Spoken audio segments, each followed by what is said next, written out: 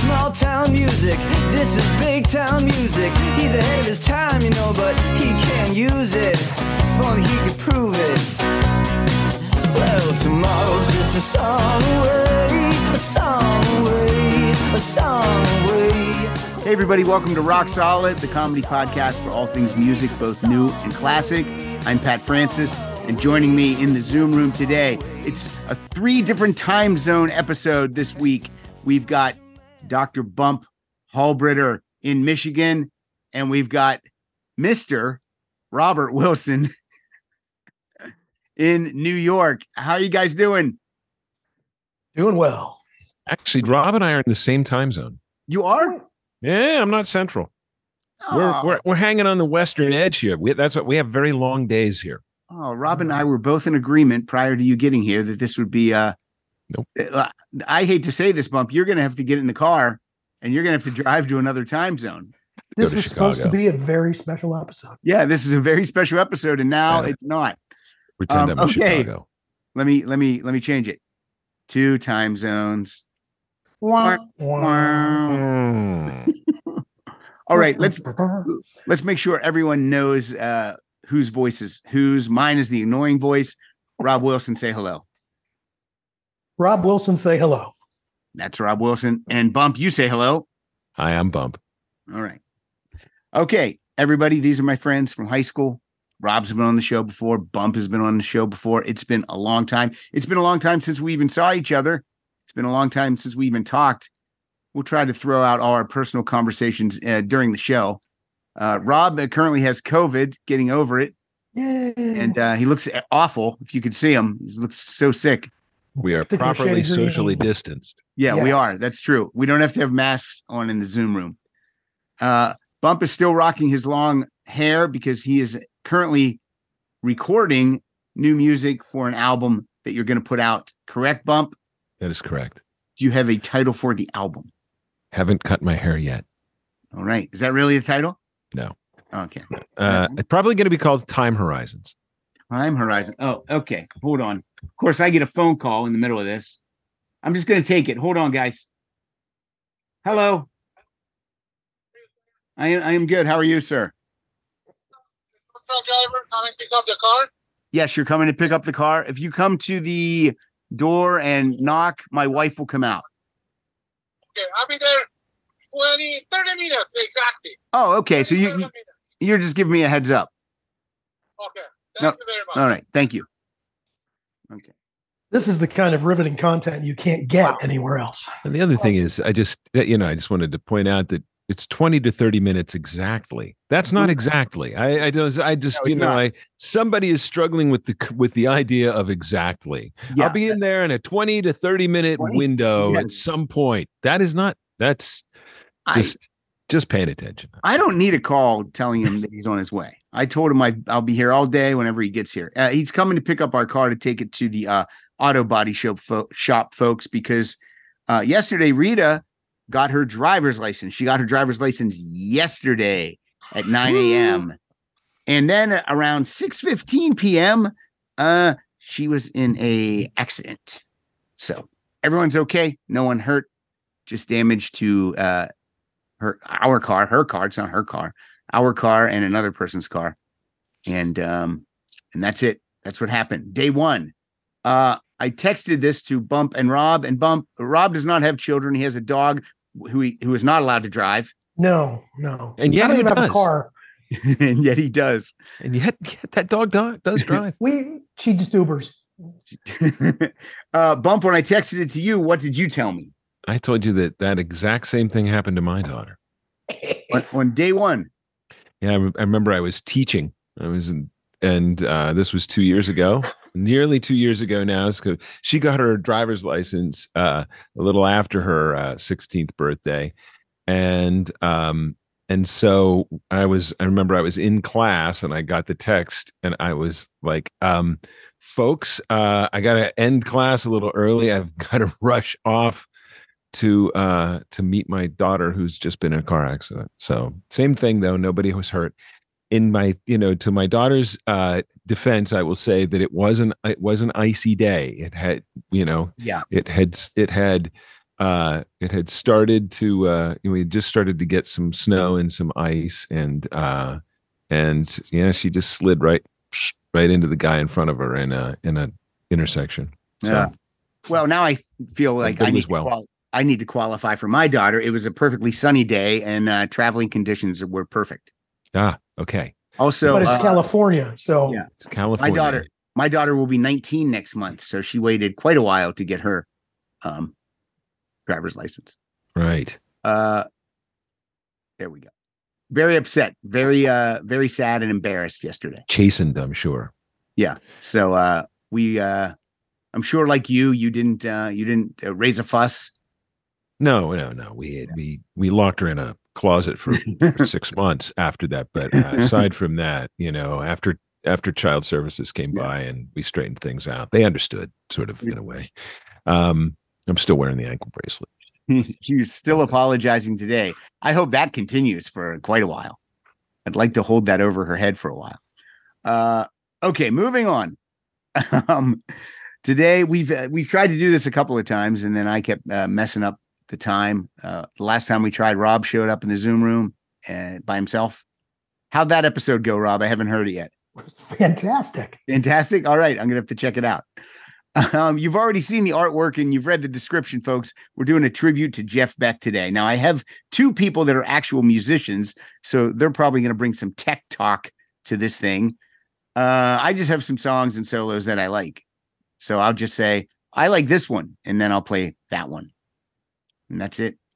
Bump an ETA on this album coming out. I don't know. I'm about halfway through tracking, so I'm guessing it's going to be sometime in late fall. Definitely by the holidays. Are you playing all the instruments a la Prince or Lenny Kravitz? Everything but the drums. All right. No machine though. We're going to have live drums, right? These are live drums, and and doing all the rest, and all the engineering, all the recording, all the everything. So it's it's been a lot of work. All right. I bet it is. I bet it. Are you triple tracking the vocals and using them as background vocals? Well, I'm doing all the background vocals too. So, it's there's a whole lot of me. Are we recording to tape and then we're going to transfer that to digital? No, it's going directly into the computer. All right. I'm trying to pretend like I know what I'm talking about, but I don't. Yeah, there's none of that.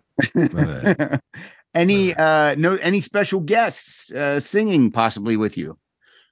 Oh yeah, my daughter. That's right. There is one other person other than the drums. There's one other person. That's my daughter, Bennett, aforementioned. Now that she's no longer driving cars into other cars, has done an outstanding job. Excellent. Singing on the record. Oh, and is that a duet style thing? Is she singing a track by herself? Yeah, it's a duet thing. It sort of starts off being me, and then we sing together. She sort of sings in support of me, and by the end of the song, I'm singing in support of her. All right, I can't wait to hear this thing. Yeah. All right, and Rob, I'm very happy with it. Rob, what are you doing creatively currently? Oh no! Oh yeah! Oh, he's bringing out the uke. No, I just got a new uke. It's very nice. Got a new one. Yeah. Nice. How many do you have now? Super thin. It's cool. It's even smaller. 7? Not enough. I don't know. And where do you store those in a New York apartment? They hang on the wall, much like perfect. Bump has behind him. Yes. Out in the front hallway, I got myself a little place where all my ukes hang up, and I got a little side table for a beverage. And it's far enough away from the bedroom so that I can play at night so Jen doesn't hear me. All right. Excellent. And I'm still doing this, pretending that this is a creative outlet. Okay. With that, folks, we're going to jump into this. I'm going to let Rob go first since he pulled the carpet out from under us and brought 16 songs. Right. We'll let Rob go first. I'm happy for him to go first. I just want to hear what you guys come up with. I know what I like. Yeah. Rob has quite an eclectic list. I got to be honest. It's pretty cool. Not that yours isn't, Bump, but Rob pulled some things out that I didn't even know about. I was like, oh, I forgot about that, or I didn't know about that. I've always known Jeff Beck as somebody who plays on other people's albums. I as much solo work as he's done, that's not where I know him from. Yeah. Except for the first time I ever heard him. And that was in Mrs. Lawver's music appreciation class. Oh my. And wow. Someone brought in Blow by Blow. And the first Jeff Beck song that I ever knew that was Jeff Beck was Constipated Duck. Mm-hmm. All right. And she played that during class. She played the whole album. She played Constipated Duck. Okay. And then there was another track, which I don't remember, but the Constipated Duck just stuck with me for some reason. All right, let's hear it. Constipated Duck. Jeff Beck, Blow by Blow, 1975.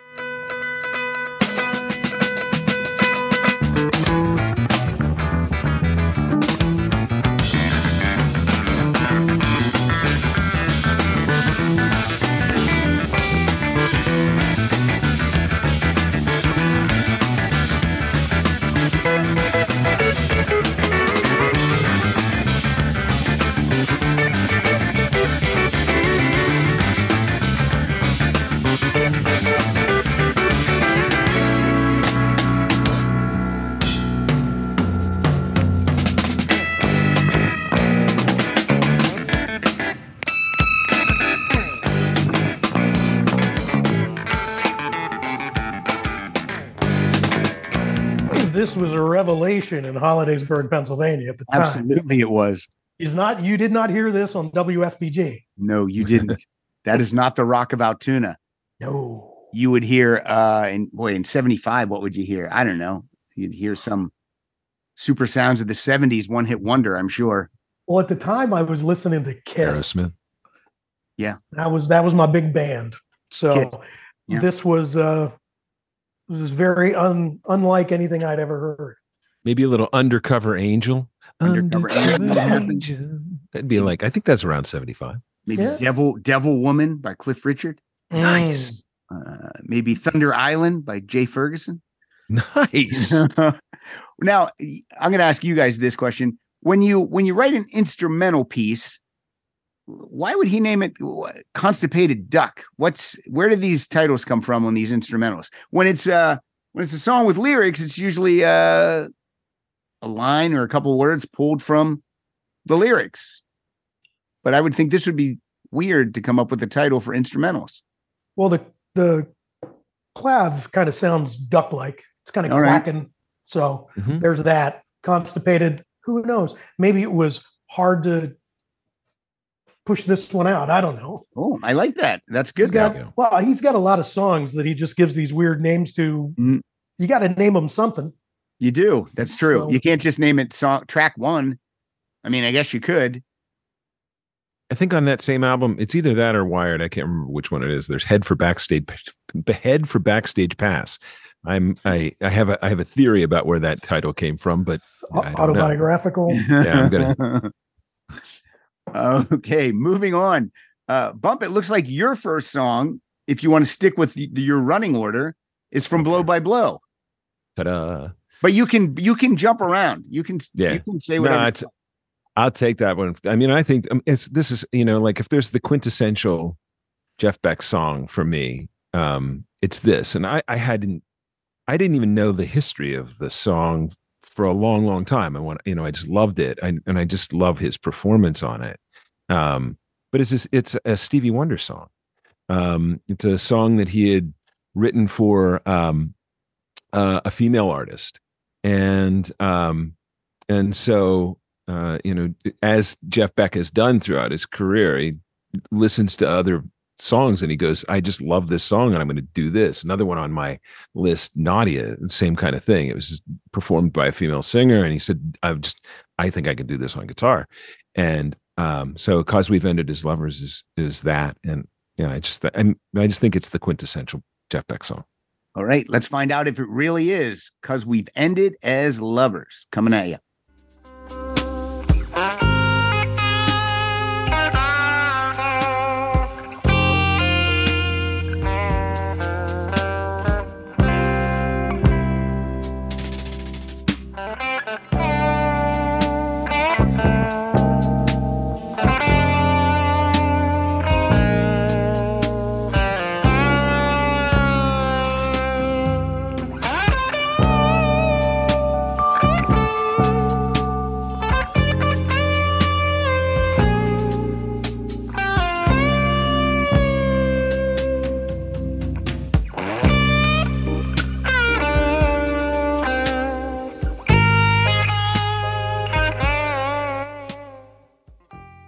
Very nice. Very nice. I did not listen to these prior to the show. I just queued them up, put them in order because I want to be surprised. That's excellent. Yeah. Really You can, nice. like if you really, when you sit down with it and you listen to it, you can really hear the Stevie Wonder in it. And you can, the melodic movement of it is very Stevie Wonder. Yeah, but he had a history with Stevie Wonder. I didn't realize that he had a role in the birth of the song Superstition. Jeff Beck was playing with him. He was playing it on drums, I guess, and that's the song came out of that. So yeah, crazy. Well, since we're talking about Stevie Wonder, I actually have one from Talking Book, 1972. The song is called what? What a good. I mean, this one's great. You know what I'm talking about? Yeah. This one's called "Looking for Another Pure Love." Another love. I'm looking for another pure love in my life.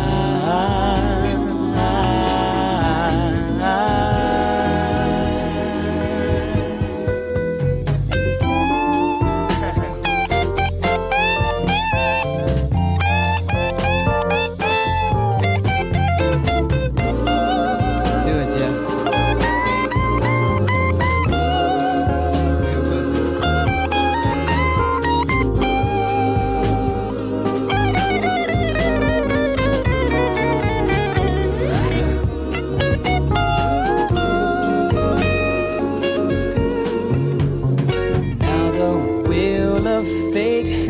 Turned, I'm worried about the new love. All right, looking for another pure love. What can you guys tell me about Jeff Beck's tone? Everyone always talks about tone with guitar players. Rob, what you got? Tone, I think the thing for me that's special is the way he uses the whammy bar. He gets in between notes, and I think that's what makes his sound unlike anybody else's. He lives in a place where nobody else can reach, and he does things there that nobody else. When you hear Jeff Beck playing that it's Jeff Beck. I don't know how he gets there. I don't either. It's I don't know how any of this works. I've said before, it's a magic trick to me how this music happens when you guys play it, when anyone plays it. And one of the things I think that is also special, I mean, he approaches the guitar in a way that is unlike most people. If you listen to guitar players talk about Jeff Beck, it's trite at this point. Everybody just says he's unique, and that's because he is. He just there literally isn't anybody else that does Jeff Beck stuff, and that's more than the whammy bar. It's like he's often with the Stratocaster, he's working the volume knob, he's working the whammy bar, he's playing with his fingers and not with a pick, and he's either using a slide on his left hand or he's bending notes with his left hand as well. So he really coaxes sounds out of the guitar in ways that are utterly unique. And if you watch him play, if you watch videos of him play, it looks utterly uncomfortable. It does look uncomfortable. It looks like he's wrestling the guitar. I mean, it looks like his hands must ache. They must have just ached because there's nothing that seems natural about the way he holds his hands. But that was what made it happen. I mean, you can sort of hear him playing with his fingers, right hand fingers on that song that you just played, the Stevie Wonder tune. I will also tell you that if you don't know anything about Jeff Beck, who's Jeff Beck? Jeff Beck. I don't edit that out. I just leave it in. Everyone makes mistakes.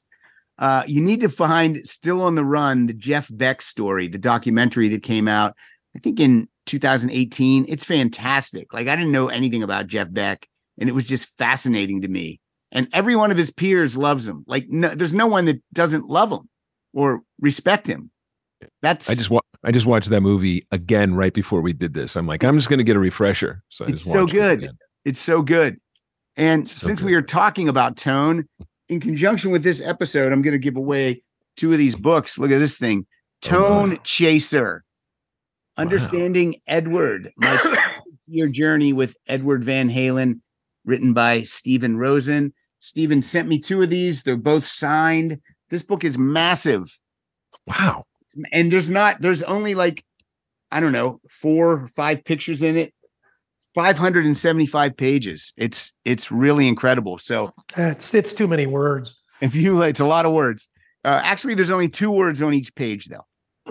No, that's convenient. But yeah, Tone Chaser. Since I brought up the word tone, I didn't expect to promote that now, but so I did anyway.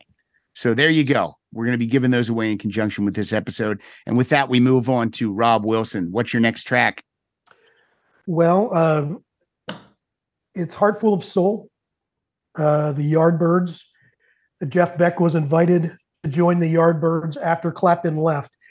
Can you imagine? And like, arguably one of the most famous guitarists in the universe leaves a band, and then they call you and say, yeah, we'd like you to replace him. Wow. That says something about the ability that he had to play as young as he was. I mean, he was very talented from the very beginning. And Heart Full of Soul, the opening riff is literally the first thing he sat down to play with the band when they started their first recording sessions together. He sat down and he pumped it out, and I think they only did 3 takes, and they ended up using the first one, and that's what's on the album, and that's what we're going to hear. All right, I've already turned the sound up, so when I drop the digital needle, we will hear it immediately. Here we go.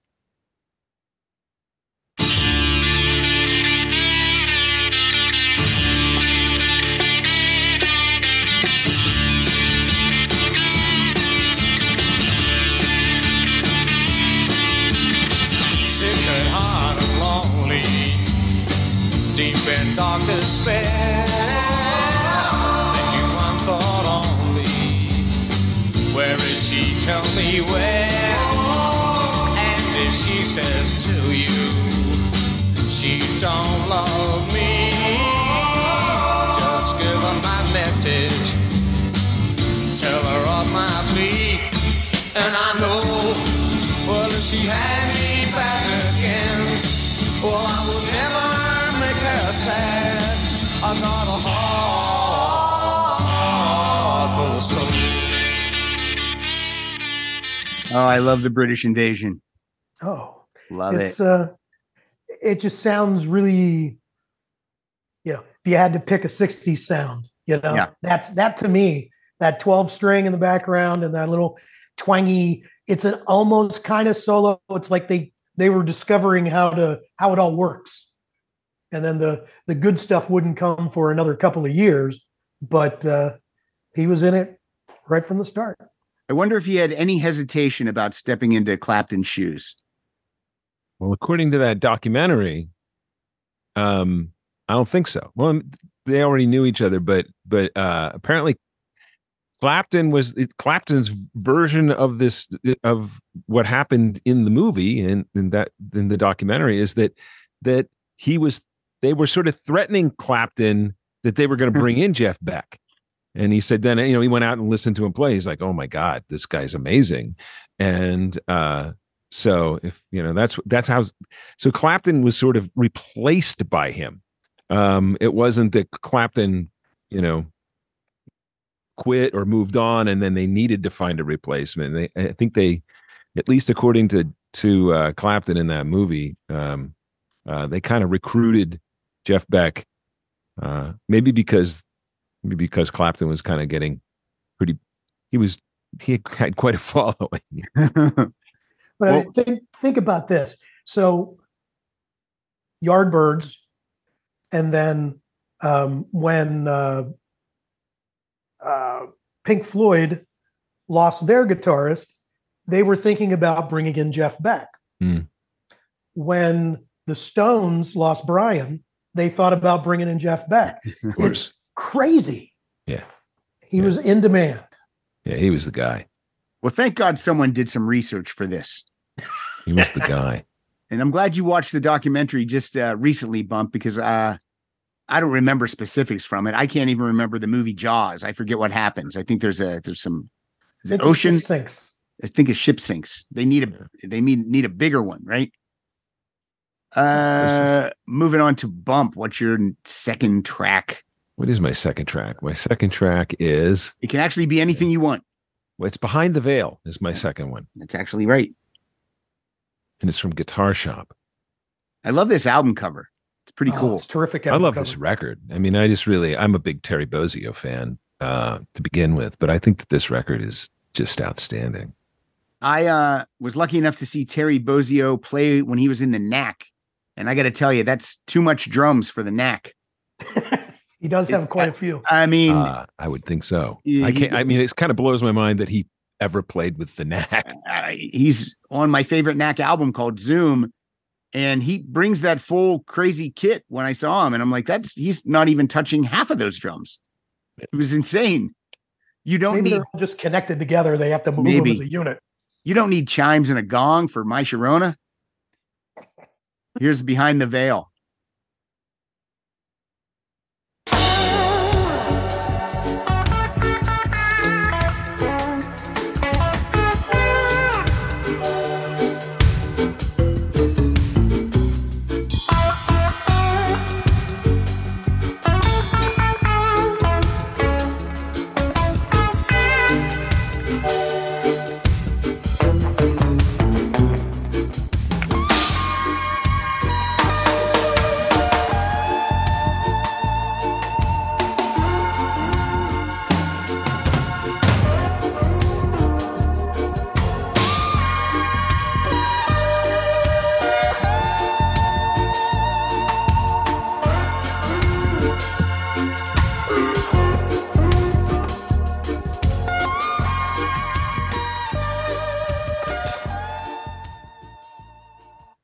Does Patrick O'Hearn play on that?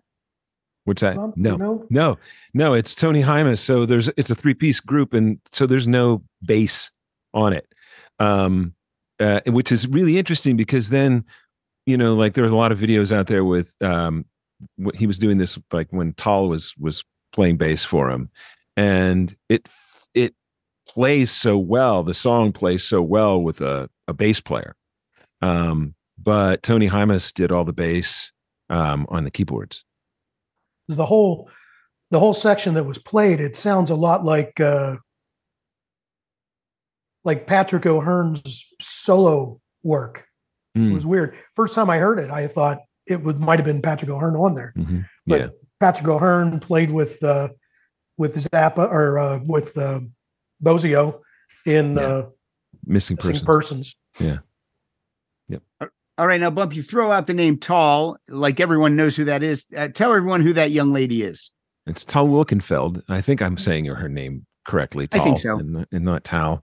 But so when she started playing with Jeff Beck, I think she was only like 20 or 21, and from Australia, and just a prodigy. And I don't know if you've ever heard her music on her own. Her first record that came out was like a hardcore sort of jazz fusion record with her playing bass. And I think that was done, just like a couple of years after she started playing bass. She started late even.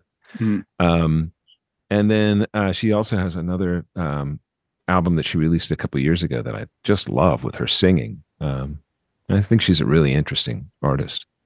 And you see the relationship in the documentary, and I can't imagine how devastated she was at the loss of Jeff Beck, who appears to be a father figure to her. There's nothing creepy about this relationship. They come together with their love of music, and he seems to look after her, just like you would, one of your children. And it's that was one of my favorite parts in the documentary too. Their relationship when they're in rooms together and just doing music, really cool. Yeah. All right, let's move on to something completely different. This is from 1985. Mick Jagger releases a solo album, his first one, called She's the Boss. The album kicks off with a song called Lonely at the Top, written by Mick and Keith. So obviously, this might have been a Rolling Stones song at some point.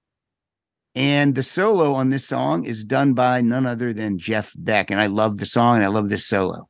Here we go.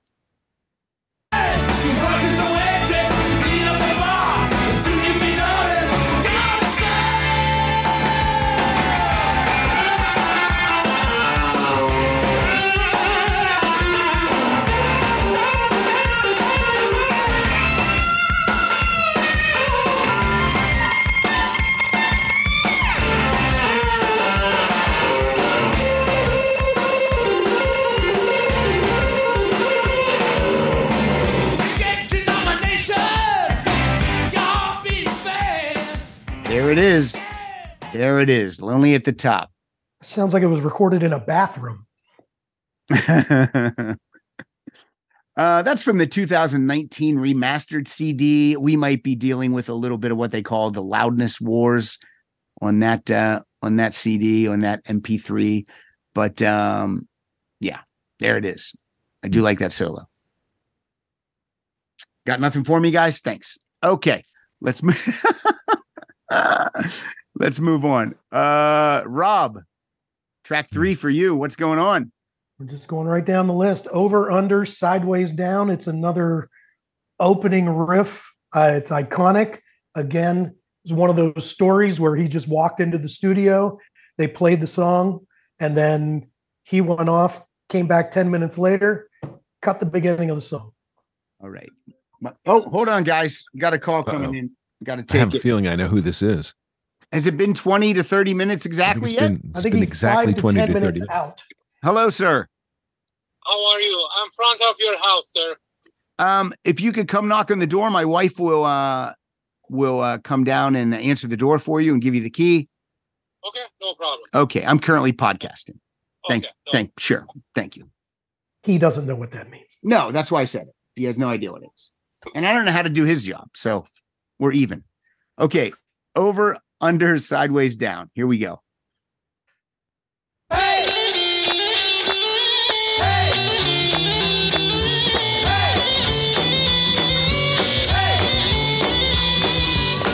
and girls are easy come by in this day and age. Laughing, joking, drinking, smoking till I spent my wage. When I was young, people spoke of immorality. All the things they said were wrong are what I want to be. Hey, on the sideways down, hey, slow and square and round. Hey, on the sideways down, hey, slow and square and round.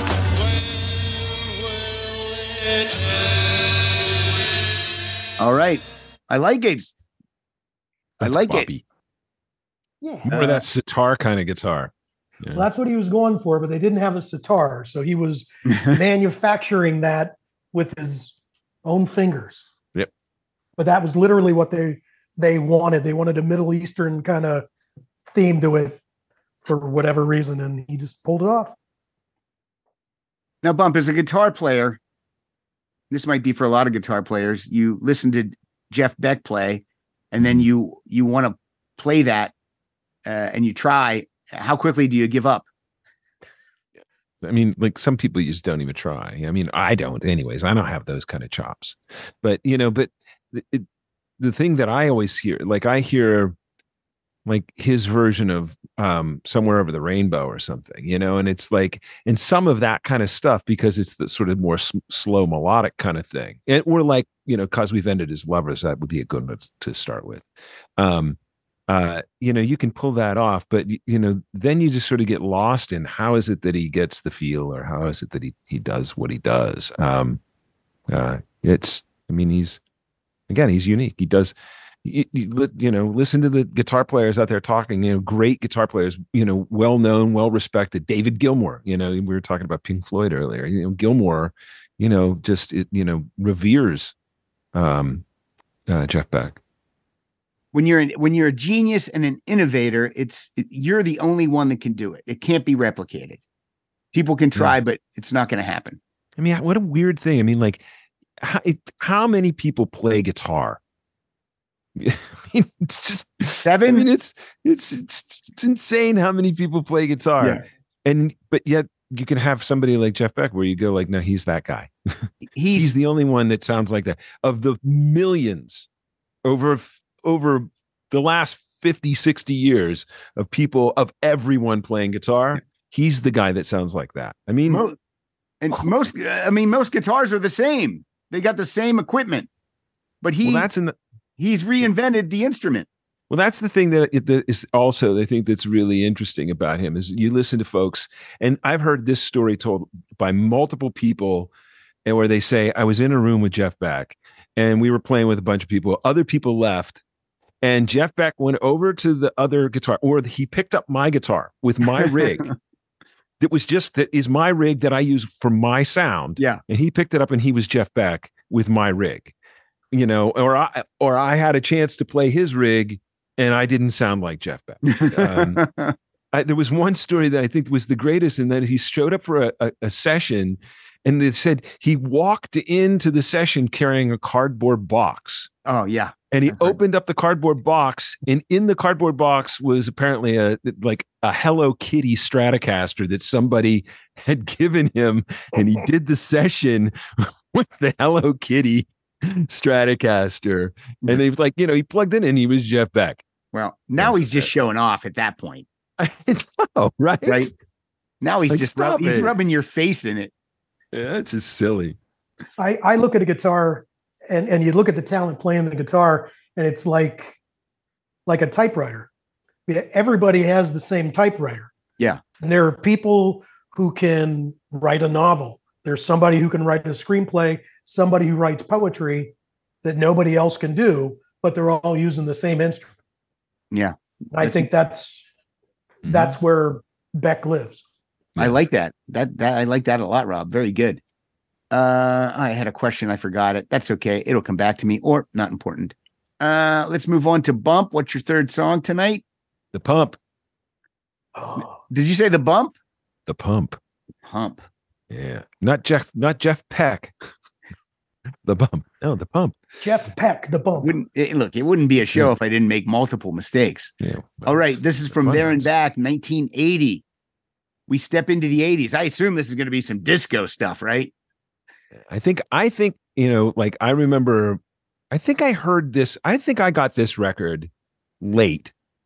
Because this was a 1980 album, but I think I got it later, and I may have even gotten it by way of tracking down more Jan Hammer stuff. Okay. Yeah. And because I had like the Neil Schon and Jan Hammer. Sure. Yeah, not sure. But anyways, I had that, and then I saw him on this or something, and I think I may have gotten it, or it may have even been a little bit later, because of Risky Business, because this song is in that is in the movie Risky Business. All right, here we go.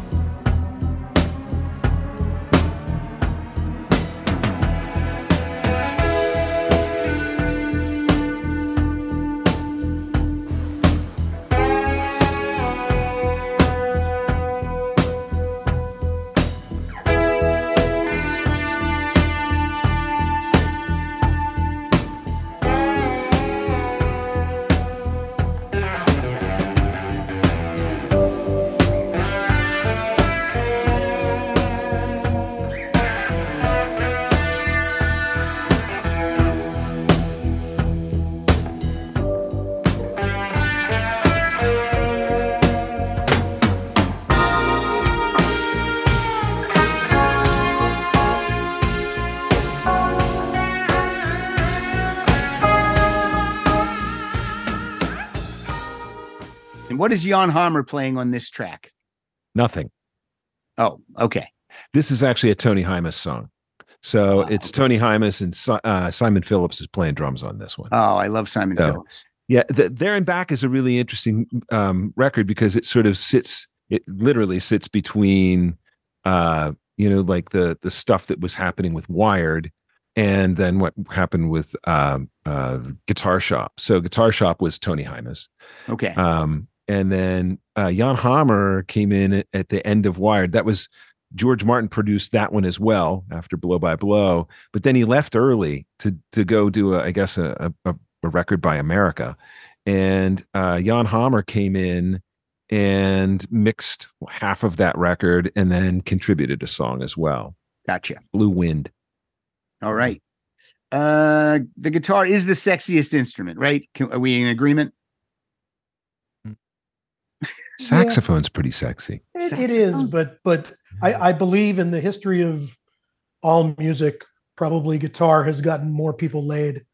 Yeah. Although you could, if you call it the saxophone, then I guess maybe. It's true. True. Pun intended. True. What do I got for you? All right. Let me find more stuff you guys won't enjoy. This is from 1984. This is Jeff teams up after a long time with Rod Stewart for Rod's album Camouflage, which is not a great album, but there's some good guitar work on 3 tracks because Jeff Beck plays on 3 tracks. This was a single. There's a video. Jeff's in the video. This is Infatuation. A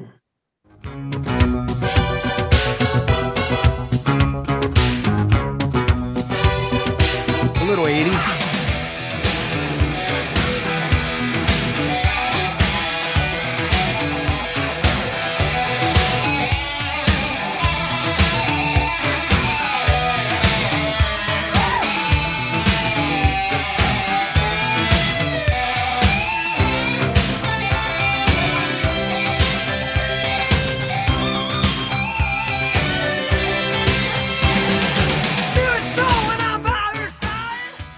There you go. Great. No comments necessary. I know you hated it.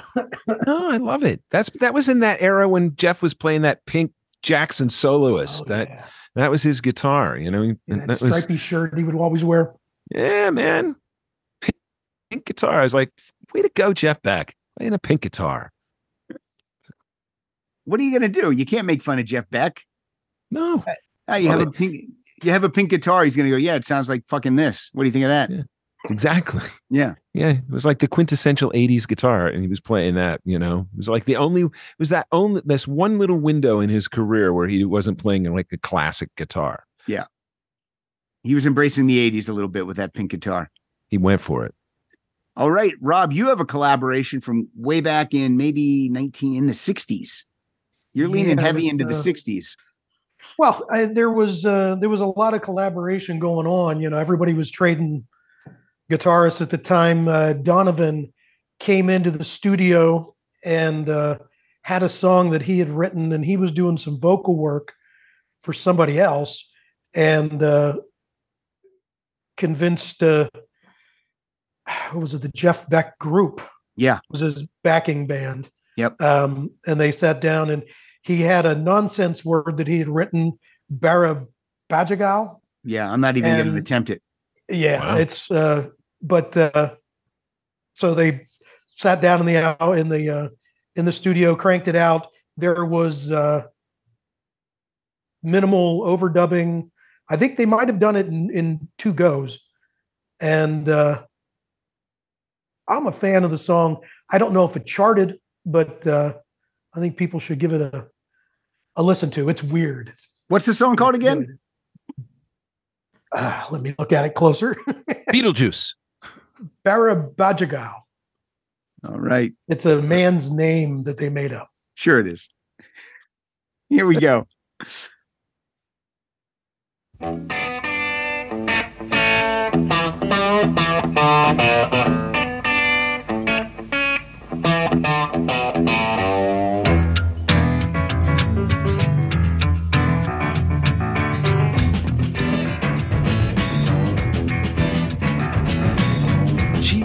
She came to meet a man. She found an angel.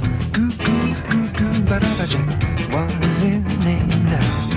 Goo goo goo goo barabajaga was his name now. Goo goo goo goo barabajaga was his name now. He very wisely loved below. Scott Joe Cure now. She came to feed the pain with his wildflower. Goo goo goo goo barabajaga. What's his name now? Boy, when I hear the song, after he grew his hair really long, he would wear that dot in the middle of his forehead from the It's a religious sect. Yeah. That probably doesn't fly in 2023 if he shows up with that on the dot in his forehead. Might not be welcome. There's a groove there. When it really gets going. It's nice. When I hear the songs you guys picked, I'm starting to hate my picks. All right, I love Bump. you guys' picks. I'm really happy with your picks. Well, we are given a wide range of stuff. I got to be honest. It's pretty great. There's no crossovers. I don't believe in any of these lists. So that's good for the listener. Tons of songs, especially if you don't know anything about Jeff Beck. You're getting a lot. Yeah. Bump, your next song you mentioned earlier. Yeah, Nadia. Yeah, I mean, what a tune. I mean, there's a couple of things. There's another one that's coming up that's sort of similar to this is Where Were You? But Nadia, I mean, this is where that whammy bar thing that Rob was talking about. Boy, this is where he just really showcases, because he plays so much that's for guitar players, your left hand is generally where the notes, if you're a right-handed guitar player, your left hand is where the notes are produced. And your right hand is responsible for sort of coaxing out, either with a pick or with your fingers, getting those, activating the strings to activate those notes. But that's not what Jeff Beck's doing literally at all. He's doing a combination of bending with his left hand and hitting notes that are on frets, but then he often will stay there and move between 2 or 3 or 4 different notes just with the whammy bar. And is able to make those distinct notes. That's how crazy his ear is. And in Nadia, this is, an Indian song. And so it's got these sort of, demi-semitone things that are going on too. So it's just incredible that this is something that can be played on a guitar. This is masterclass guitar playing. And like Donovan, I'm pretty sure Jeff Beck made this name up, this Nadia. I'm pretty sure he just made that up. So here we go.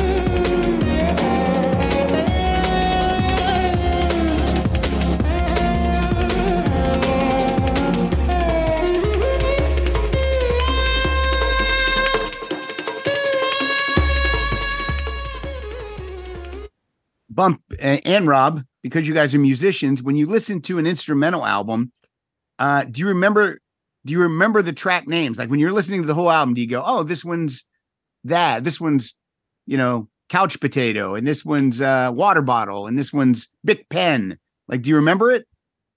No. Yeah. I usually don't. It's weird, right? Yeah. All right. You got to name them something. Well, this is a cover song. So this song was done. It was called Nadia. So that's where this one comes from. And if you ever hear the original version of this, the singing on it, it's a woman who does the singing, is incredible. And that's sort of the inspiration for all the things that Jeff Beck is doing. I think, the thing that is really outstanding to me with Jeff Beck is I think of him mostly melodically, like his music makes sense to me as a Beatles fan. Okay. He's like that kind of a guitar hero, in that he's not, you listen to guitar players talk about it and you think about him being this crazy, weird innovator. But he's not like a Robert Fripp or kind of guy that's just like making crazy music that that very few people can really follow. I mean, this is instantly accessible. Yeah. Because he plays melodies. Yeah, I think he uses what he plays is his voice. Yeah. He's singing with the guitar. He's not playing. I mean, you can hear at times there are two different Jeff Becks. Yes. There's the one who's like the crazy soloist and he's doing all of this stuff and he's making weird sounds and all of that. And then you also hear him where he's using the voice to play through as a melody, as you would sing it, or as somebody would play a melody on a piano. He's using the guitar as a voice. Yeah. And that, I think that's what makes him so accessible rather than somebody like Eddie Van Halen, who did a lot of tricks and, there's a melody there, but the song is in service of what he's doing on the guitar. Whereas I think Jeff was always using the voice to sing the song that's being played. Yeah. Yeah. I completely agree with that. I mean, it's like, or a Steve Vai or somebody like that, like the people who you go like, well, these are these smoking, hot, guitar players right now. Everybody's talking about Nuno Bettencourt again. And they're amazing players, but I think there's something safe about them in the fact that I would expect that once they learn their songs, they're going to play them and they're going to nail them every night. I think the thing that's really interesting about Jeff Beck is he seems like he's, he plays sort of, like balancing his chair, like leaning back, like at any point in time, it feels like that chair's going to go over, like he's going to tip and he's going to just crash and burn. He always feels like, there's something about his playing that always feels like it's on the edge of not being able to be held together. Like it's just going to crash and burn, but it doesn't. And I think that's what makes him exciting. That's another word that comes up an awful lot when you hear people talk about Jeff Beck is they talk about him just being innovative and risk-taking, and a guy who never quit developing. I mean, Jimmy Page is really, I think the person I've heard the most just say, Jeff just kept getting better and better and better, and while so many folks sort of retire into what they've done, Jeff Beck never did that. I mean, he kept going the whole way through his career. Now, for my listeners, from time to time when these guys are talking technical, you'll hear me in the background and I'll say, yeah, or right. I don't know what they're talking about. So I just want you to know that I know when you're listening, you're thinking, Pat doesn't know what they're talking about. And I just want you to know that I don't. So I'm just saying that to get my voice on the show. So to what Bump just said, I'm going to say exactly. I agree. 100%. All right. Here's some of my nonsense. It's more Mick Jagger from the same album. She's the Boss. This was a single. This is Just Another Night. I'm sure it'll be too loud for Rob. Don't take away your loving. Just need a human.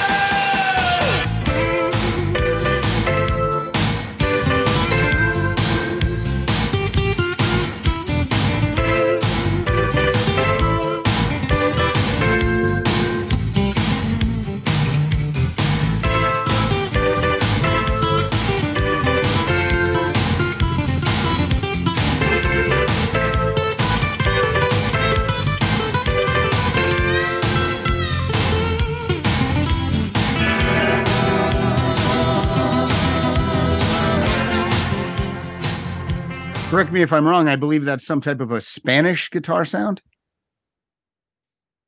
Could be. Yeah. It sounded a little classical guitar, nylon stringy.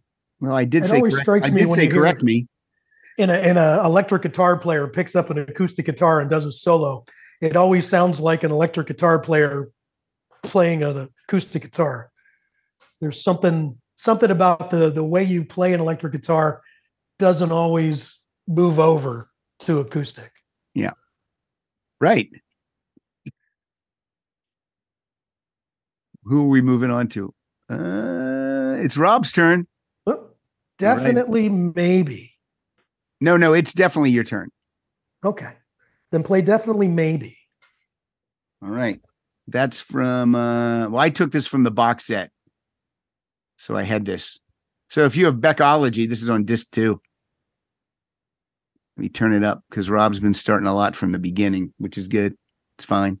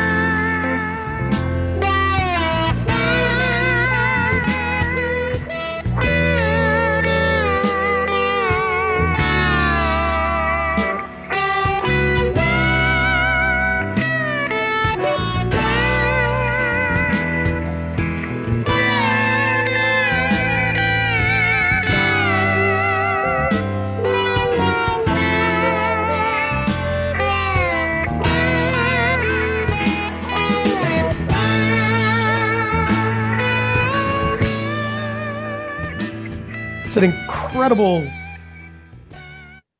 thing he's doing. He's working a wah-wah pedal. He's got the whammy bar. He's bending notes with his left hand. And to me, it's kind of like a trumpet player using the mute. You know, you can hear it build up, but it's all held back, and then it kind of bleeds out, and then he pulls it back in, and it's such control. It's amazing. Yeah. I like the songs you guys are picking because the guitar is front and center. The songs I've picked, the guitar is buried in a muddy mix. That was a good one. I enjoyed that one, Rob. Good. All right, Bump, your turn. What's next? Goodbye Pork Pie Hat. Excuse Goodbye me. Goodbye Pork Pie Hat. That's a lot. This is, I know, it's off of Wired, and it's a Charles Mingus tune. So George Martin was a great producer. I mean, these Globe Light Below and Wired were just so good. I mean, they're just so good. All right, Goodbye Pork Pie Hat from 1976 Wired.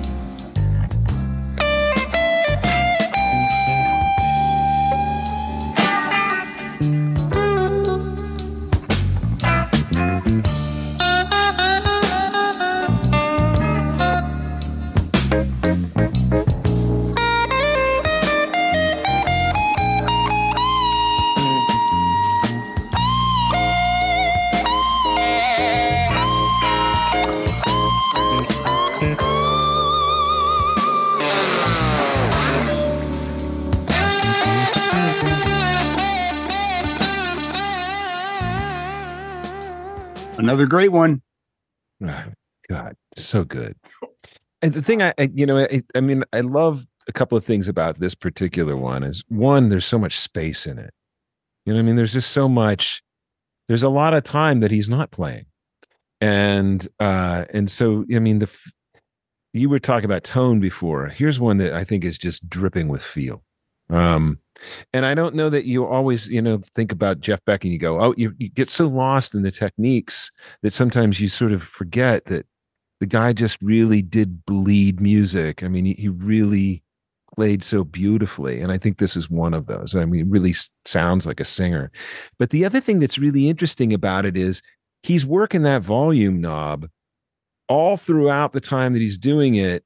And sometimes the guitar sounds really fat and thick and heavy because he's really maxing out the volume and it's coming across really distorted.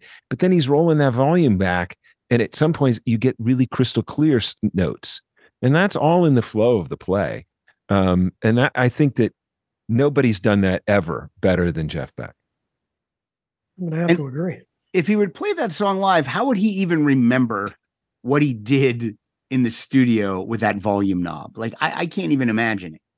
But like, that's one thing that I would say that's an interesting thing about Jeff Beck. Like, if the people who were like the generation ahead of us, like those folks that were music fans that were just 5 to 10 years older than us, who were in love with the Jeff Beck group, and they Truth and Beckola were like, wow, that's it. I listened to Jeff Beck play and I think like there's a live guitarist who goes to the studio and does his live guitar playing in the studio. But I think that when Blow by Blow and Wired came along, that changed everything. And now you listen to Jeff Beck, and I think you hear him as a studio guitar, like a person who records, who then goes and plays live. And so I think that you're right to say, how would he do that? How would he remember it from the studio? And the only thing I would come up with that is, I really feel like the kinds of things that Jeff does on the guitar, he's doing because he apparently hears that and he's following the way he wants that melody to sound. And so I don't think he's remembering what he did. It's more like dance steps, I think, for him. And that and now the sound needs to be this. And so instinctively, and because he's been playing for so long, he knows that comes with the rolling the volume down, and then you roll the volume up for the next thing. And so it all becomes sort of that push pull of the feel of playing that his playing just is oozing with, I think.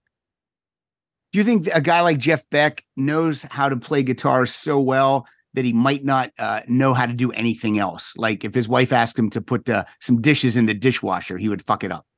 I want to think that he would. Unfortunately, Jeff Beck's the wrong person to pick on, because the guy built cars. Okay, so he's a real son of a bitch that way. He didn't just fix them; he built them. Yeah, built them. Yeah. What a seems like an asshole. I know. What a dick. All right, and he nurtured all these brand new musicians that came along too. I mean, it's like, what a jerk. I know. Horrible. I mean, we all know that being a mentor is stupid. Why would he do that? You're just training the people that are going to replace you. BP added more than $70 billion to the U.S. economy in 2022 by making investments from coast to coast. Investments like building charging hubs for fleets of electric buses in California and starting up new infrastructure in the Gulf of Mexico. It's and, not or. See what doing both means for energy nationwide at bp.com/investing in America. All right. If you liked the song that Bump played, you're going to love that I'm playing Jeff Beck once again with Mick Jagger from 1987. Different album. It's from Primitive Cool. This song's called Throwaway. And I don't think it is, but you might.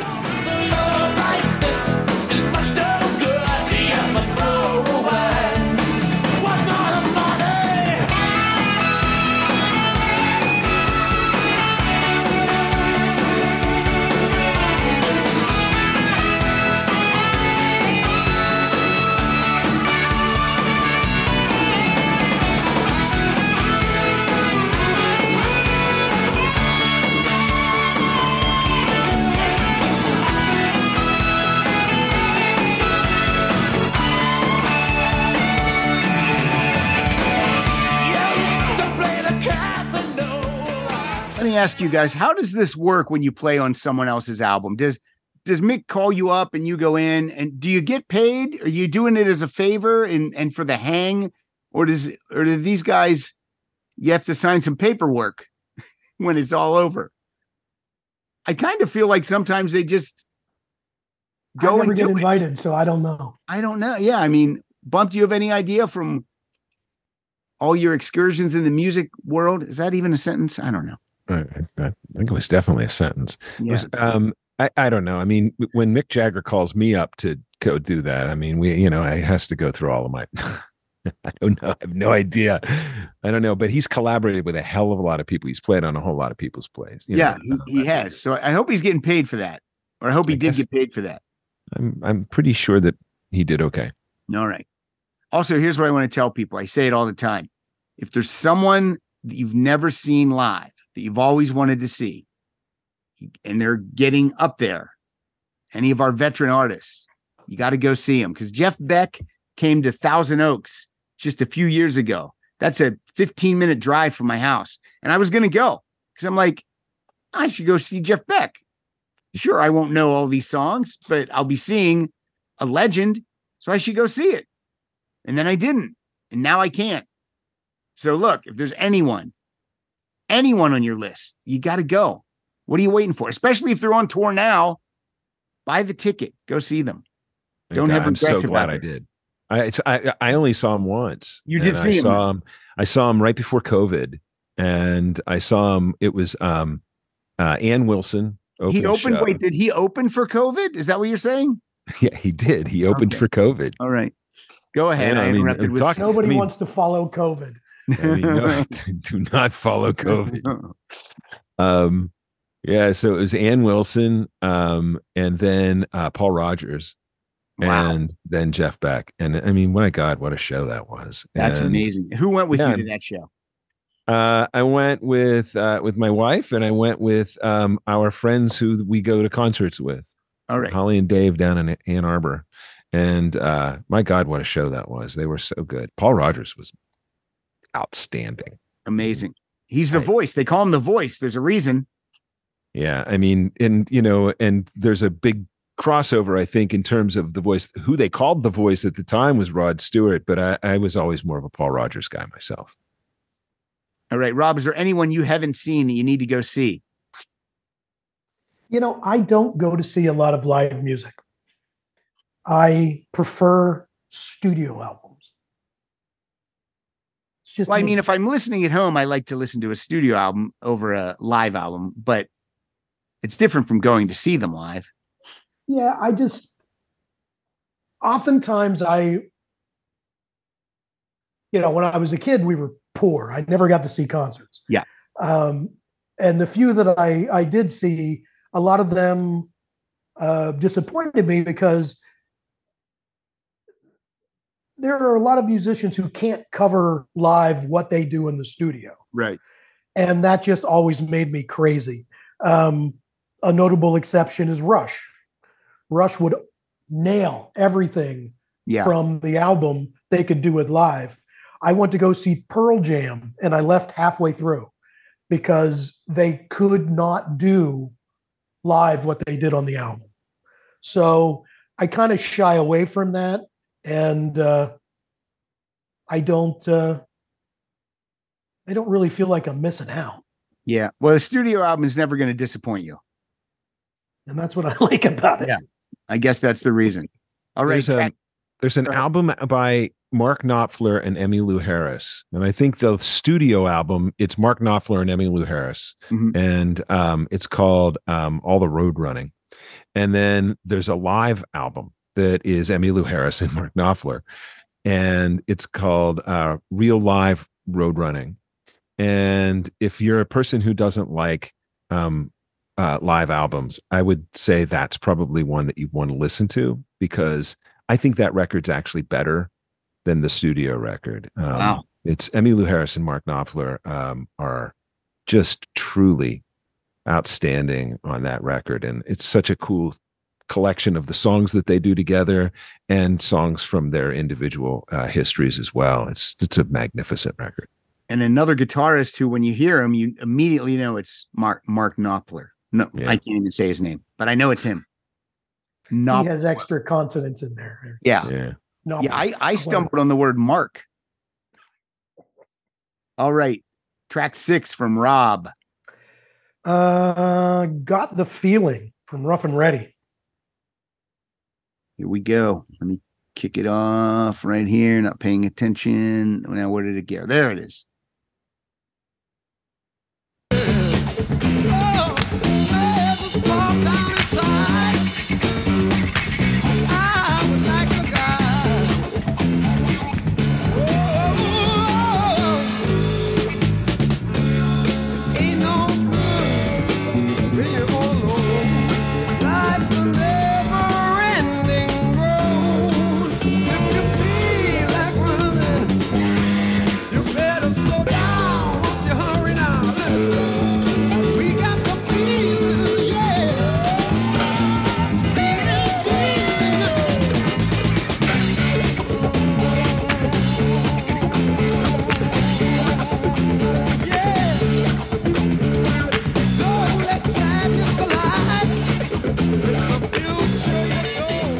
That's fantastic. It sounds like the 70s. It's like they took all of the good stuff from the 70s, just mashed it into one song. I got to go watch a blaxploitation flick now. Absolutely. Amazing. I think the War's in there somewhere. Yeah. And, you know, there's a little Santana in the background. Just everything. That's really great. Love it. Working that wah-wah. Bump, earlier you mentioned Nuno. Is it Bentoncourt? Did they say that right? I think it's Betancourt. Yeah, Nuno Betancourt. Rob and I were talking before you got on the Zoom about 2 hours ago. I was offered up free tickets to see Living Color open for Extreme tonight in Anaheim. Oh, cool! Wow, you gonna go? I can't go. Okay. And it's not because of this. Because I could have done this and still made it down there. It's my monthly poker game with the fellas, and the guy that would go with me is in the poker game, and if we don't go, there's no poker game, and they would hate us. Yeah. So, but I'm bummed because I've never seen Extreme or Living Color. One of the guys I see at the gym all the time came up to me the other day, and he's like, he showed me his phone. I'm like, oh, it's Nuno. He went to that show in I think it was in Detroit. And said it was excellent. Yeah, I bet. I've heard that tour is going really well. Oh, well, next time. But I don't want to wait too long because what I said earlier. They'll all be dead. That's it. That's it. We're losing too many too quickly. I got to be honest. No. It's crazy. But I mean, we knew this was going to come. Yep. We knew it. Yep. All right, Bump. What's your next one? It's Where Were You? And this is another one of those, like guitar masterclass songs. This is, oddly enough, this is actually a Jeff Beck composition. So he's not really known for writing songs so much.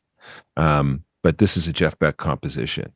And I will say that there's an excellent version of this when we were talking about live albums. Man, I think if you're only going to own one Jeff Beck record, I would own the collection from Ronnie Scott's, the Live at Ronnie Scott's.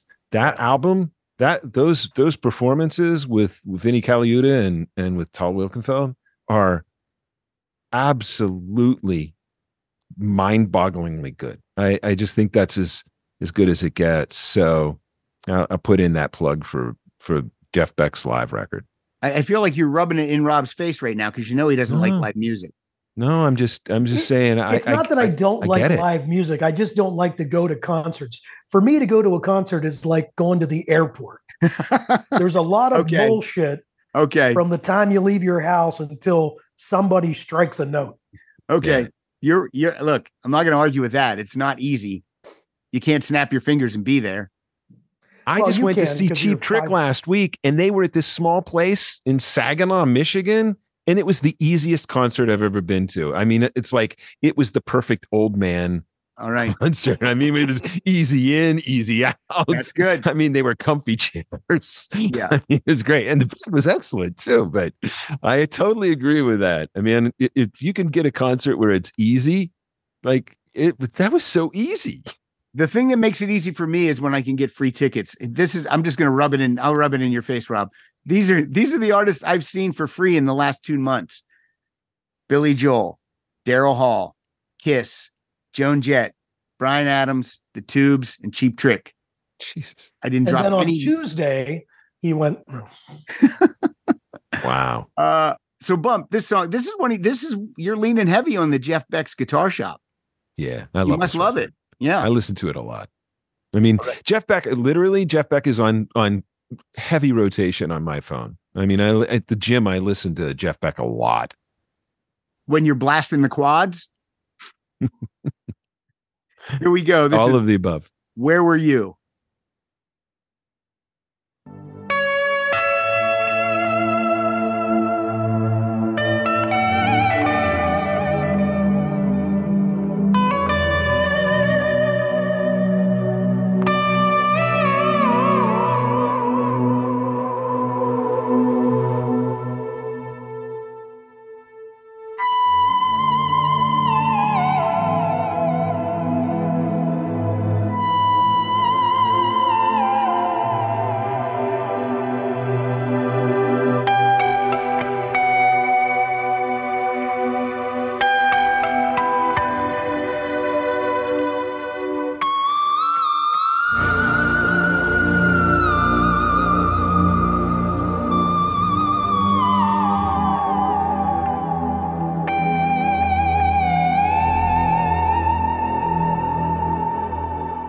All right, no one talk, because sometimes on this show we do something called title fight, where we have two songs that are different songs, but they have the same title. We're going to do that right now. This is Where Were You by Journey.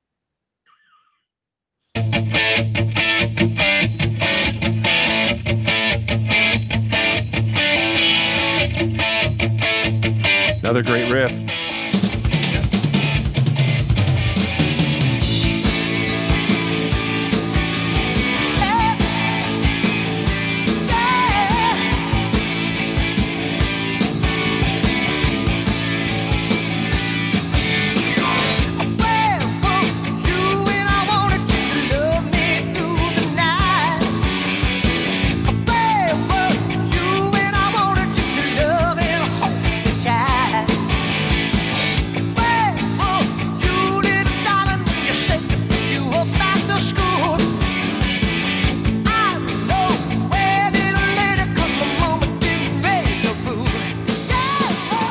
All right, now here's the thing. Now we got to vote on which one we like better. I'm going to go with, start with Rob. Beck. Go to Bump. Yes. Also Beck. No, I've said they're both so good. They're so different. But I'll go with Jeff Beck just because it's a standout. All right. I got to vote Journey, even though I've already lost. When I vote Journey. It's all right. I'll change my vote. I'll go to Journey with you. I love that particular. I think that riff is just freaking great. Oh, and I just the drums are great, and I love the finger run down the keyboards. Yeah, that's the jam band Journey that I love. And that's on Captured, another great live record. It is. That's on Captured also. That's on Captured, and it's a great live record. Well, Rob's not going to listen to that. You can keep saying it. He's just not. All right. My next track is from 2013. This is from Queen drummers. I can't form a sentence. Queen drummer Roger Taylor's solo album called Fun on Earth. The song is called Say It's Not True and featuring Jeff Beck. Here we go.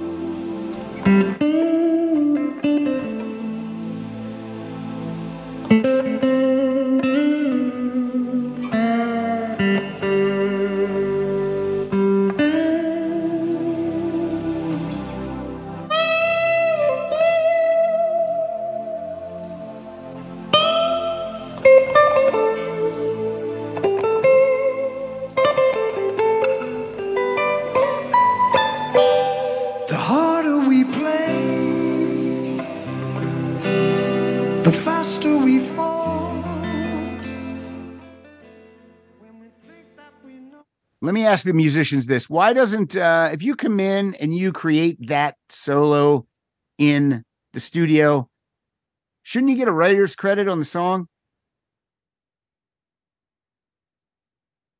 I don't understand how songwriting works.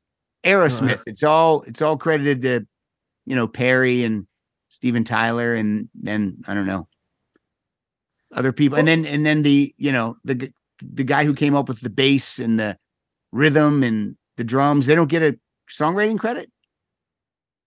How's I that think work? it goes back to an older definition of what a song is, and that is the melody and the lyrics. Yep. The sheet music is what you copyright, and people who come in to put things on top of that don't necessarily get a writing credit. They can, but they don't often do. Yeah, it's just weird. Yeah, that's it. Because like, so again, I quite frankly, of the bunch, like I've never heard this before. I mean, this is quintessential Jeff Beck playing.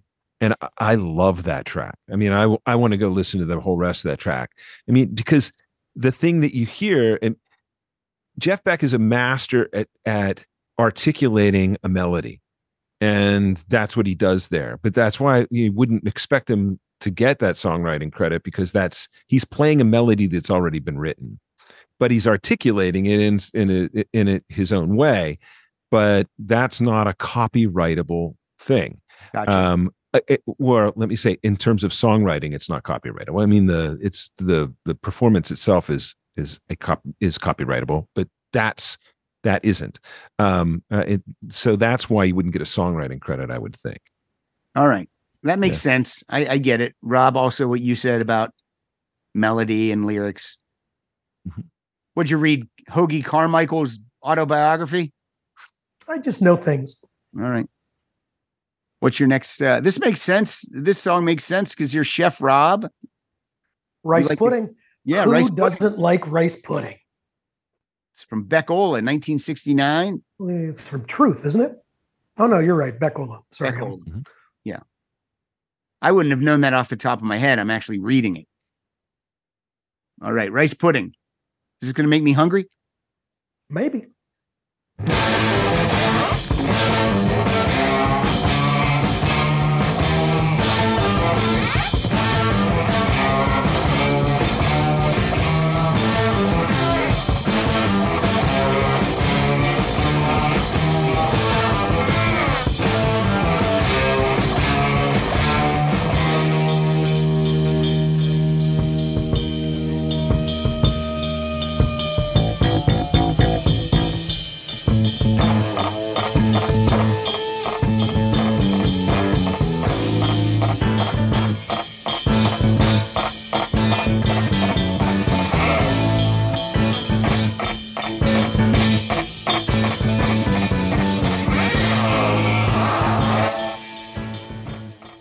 All right. Right out of the gate, that's rocking.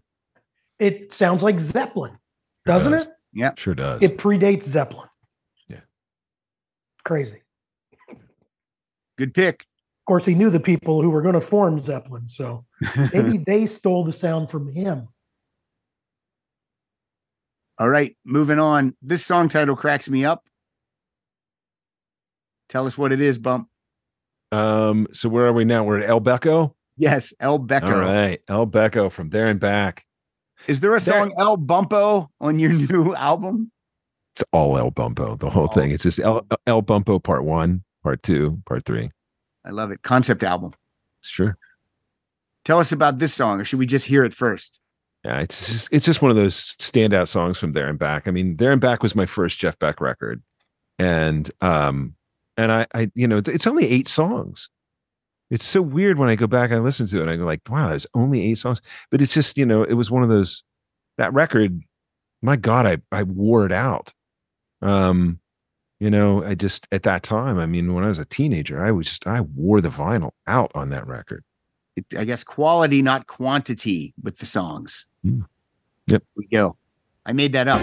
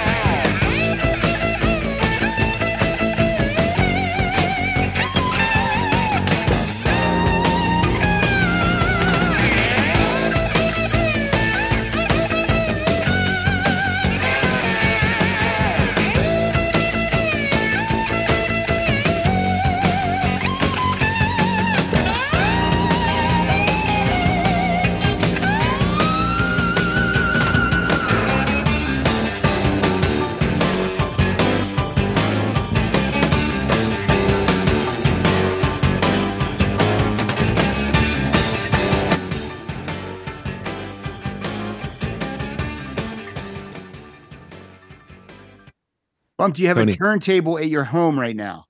I don't. I know it's not true. I have one, but it's not hooked up to anything. Not hooked up. Rob, do you have vinyl? Are you listening to vinyl LPs?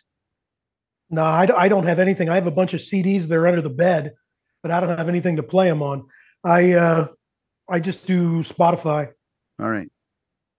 Yeah, I have a couple of turntables, a couple of speakers, one upstairs, one downstairs. It just doesn't sound the same as it did in my bedroom. Like I must have had some sweet speakers or a sweet setup because I can't get it to sound the way it did when I was a teenager. It's because you've blown out all that youthful. Could be. It's all gone. It's never coming back. That might be. You might be right. It's all those concerts you go to. That's true too.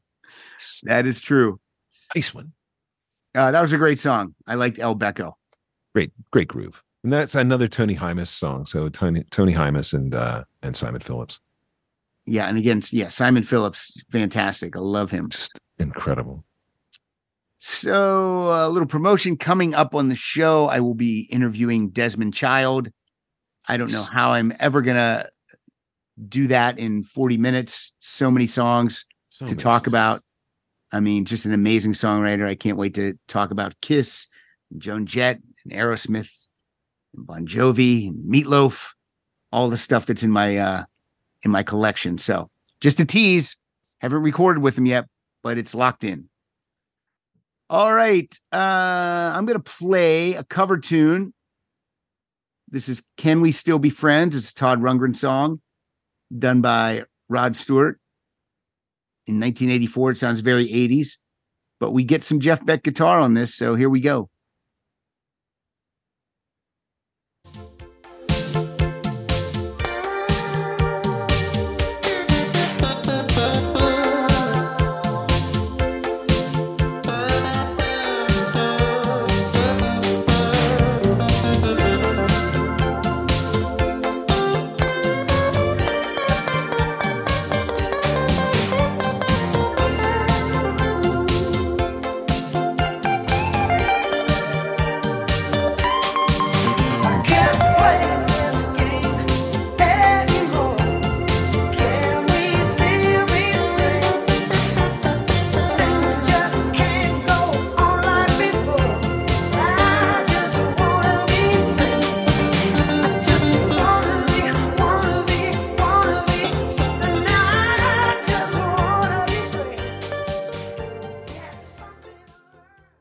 Looking up Jeff Beck vinyl on Amazon, it looks like some of his albums are coming out September 15th on vinyl. It looks like Truth is going to come out. You can order that right now for $18.99. That's pretty cheap for vinyl these days. So if you're listening, you might want to go over there and purchase that one. All right. I don't know why I'm promoting Amazon. I don't get any kickback from them. Moving on to Rob.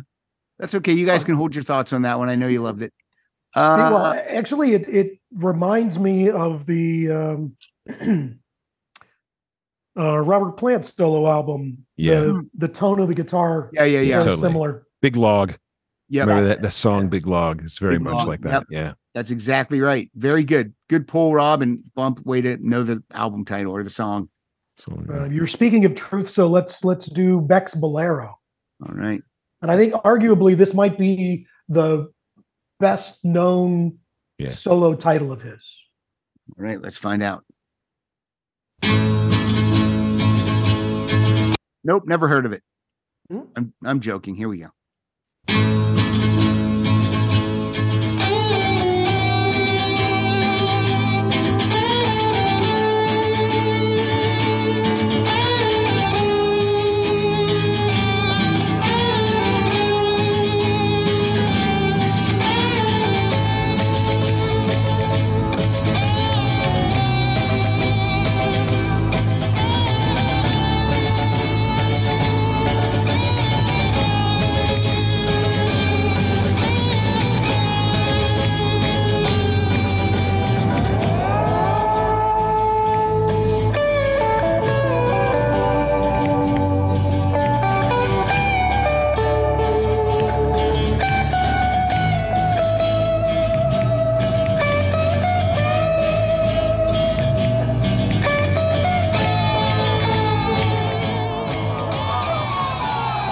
I hate to turn it off. This album was passed around between all the guitar guys in college. We just traded it back and forth. It's a fantastic album. It's a great song. Yeah. And it's nice. There's just so much there. There's something there for everybody. There's I think it came out about the time that the Dudley Moore movie came out. Arthur? Nah, the one with they're on the beach. 10. That's it. Yeah, I got kicked out of the Blair Cinema. Not even kidding. John Gallagher and we got kicked out of the Blair Cinema before we even saw any nudity. We bought a ticket for another movie, and then we snuck into 10, and that didn't last long. That's when there were ushers, people that would kick you out of the movie. Yeah, I got kicked out of Rollerball. They didn't even let us go back to the movie we paid for, just out on the street. Sayonara. Poor man. I've still never seen the movie. It's not that good. I'm sure it holds up in 2023, right? So this did not come out at that time. So this is from 1966, and the songwriter on this song is actually, ready for this? Jimmy Page. Hey. Yeah, Jimmy Page wrote this. So yeah, it's quite an old song. Did not know that. Yeah. Well, I appreciate the extra step Bump took to inform us, doing some research. Yeah, it's making me look like a fool. Thanks, Bump. No, it's okay. It's okay. It's just old. And then he's really gonna rub it in your face. His next tune's live, according to what it's a live song. Live song, bro. You might want to step out for a second and take your COVID meds. From who else?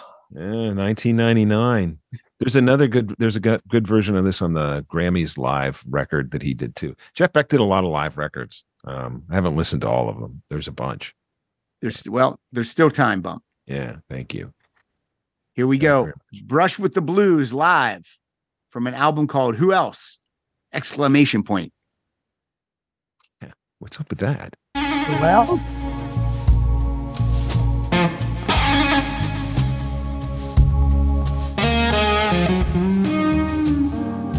Does sound cool. So sexy.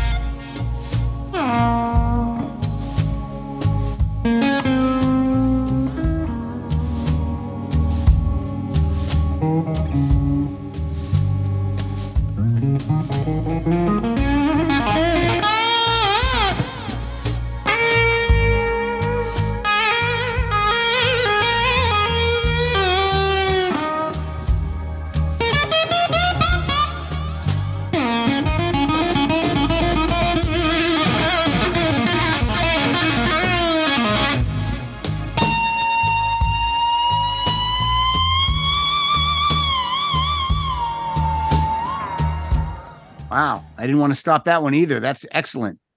Well, I mean, like, that's the live music you're missing, Rob. So he can play a little, huh? A bit, tiny bit. I mean, it's just the thing. There's such a human being at the heart of that guitar playing, you know? I mean, that's the thing. I mean, I was saying earlier about how it feels like sometimes like it could just all fall apart. And I feel like that's the beauty of that particular piece is it gets so quiet at moments and then it gets so loud at moments. And somewhere in that, it just feels like it's all going to be dangerous and it's all going to blow up and it can't possibly go from the quiet to the loud without something bad happening. But somehow he guides us through it. And it's one of a kind. I feel like he's showing off, to be honest. All right. from 1998. The album's called Another World. The solo artist is Brian May of Queen. Nice. This song is called The Governor. GUV apostrophe NOR. Governor. The Governor. Here we go.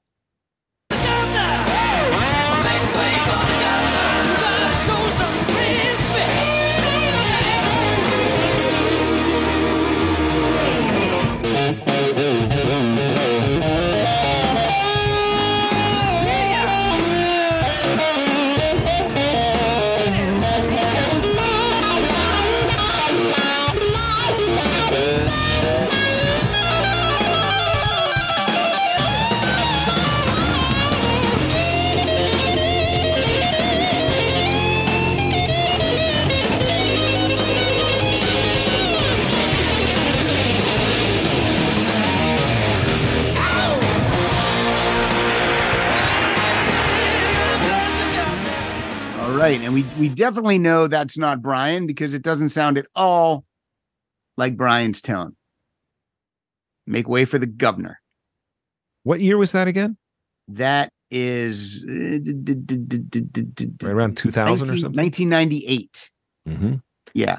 That was right. Like when Jeff Beck went into that whole industrial kind of music stuff that he did, like Who Else and You Had It Coming and Jeff, those records.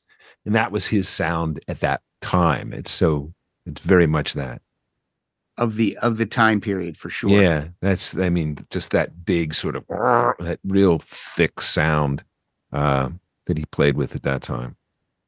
It's weird. I mean, there you go. Like Brian May elects to bring Jeff Beck in to play a solo on the Brian May record. I mean, like Brian May. I mean, so of course. It's funny on Queen's last proper studio album called Innuendo.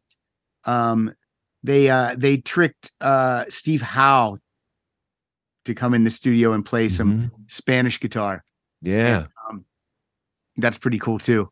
Yeah, it is cool. Rob, what do you got for us? Let's see. I think we haven't done anything with Beck, Bogart, and a piece yet. Let's do Living Alone. All right. Now you skipped one. That's cool though. You gonna go back to it? Nah. All right, cool. You have 16. You overdid it. I know. Overachiever. You must love homework. You do extra homework. Hey, I like what I like. All right, Beck, Bogart with the people. Beck, Bogart, and a piece. Who's Bogart? Tell us who that is. Humphrey. I have no idea. They were both from Vanilla Fudge, right? Yeah. Isn't that where Carmine those two guys was came a from? Drummer and bass, I would imagine. Bass, yeah. Uh-huh. All right, Friend of the show. Friend of the show, Carmine Peace. All right, here we go.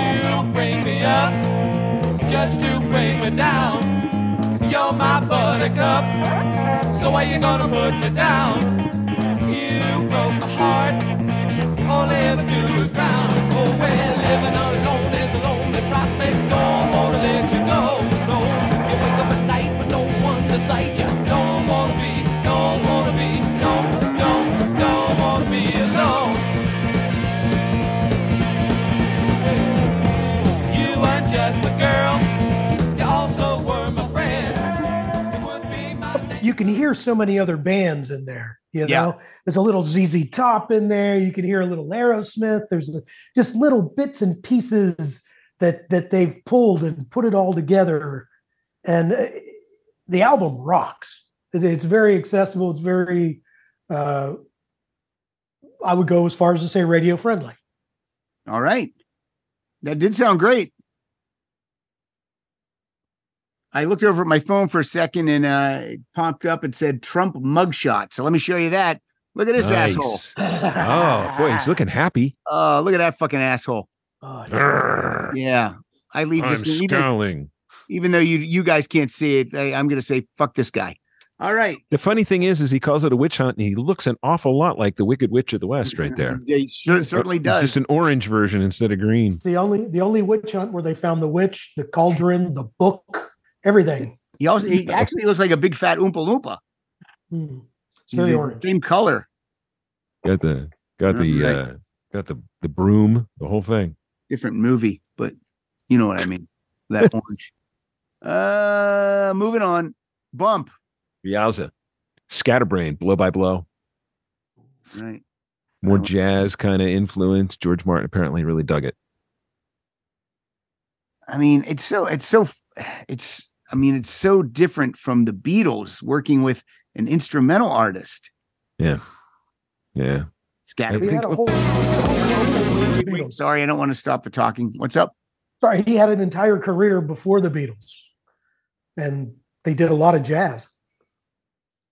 See, I did not know that. And he was able to go ahead. Well, he was able to do a whole lot of like string arrangements and stuff on these records too, which was a really strange thing. And I mean, I think these records really changed Jeff Beck dramatically. And if I go back and listen to across his career, like these records really are this is the fulcrum. This is where things really move and change for him. A good producer can absolutely influence a band and change. I mean, it happened to U2. It happened to, of course, it happened to the Beatles. Another famous producer was Mutt Lange, changed Def Leppard, and they were never the same afterwards, because once you see how it's done, you can't go back. Yeah, you learn the studio tricks. You learn how to build a sound, how to build a song. A lot of producers get writing credits because of that fact. And George Martin produced a lot of acts after the Beatles, and you can see his influence in them after the fact. Yeah, I love when a band finds, or an artist finds, its producer. The way Scorsese works with De Niro. I just love that. Even if it's John Mellencamp working with Don Gaiman or whoever it is, you get that pairing and it just works. One of the ones I remember the most about that was Seal. So Seal and Trevor Horn was his producer, and considered doing it somebody else for the second record, wound up going back to Trevor Horn, because it's like some people just really know how to get it out of you. Yeah. And know how to create the right kind of context to bring it out of you as well, so for you to feel it. So for sure. There's Rolling Stones albums produced by Jimmy Miller in the 70s. I mean, just great. They just knew it. All right, back to Scatterbrain. I'm a little bit scatterbrained. Is this my theme song?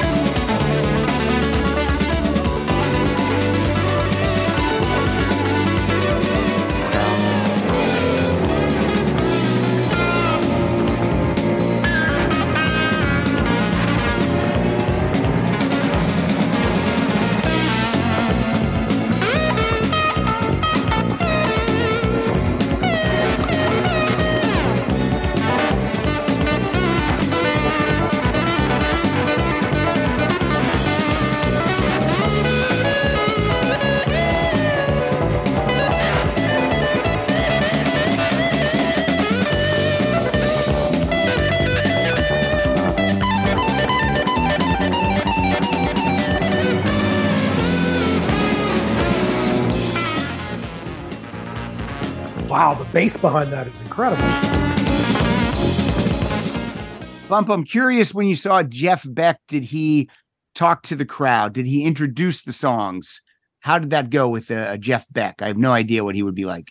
He often doesn't say much. He plays and he says a couple things here and there, but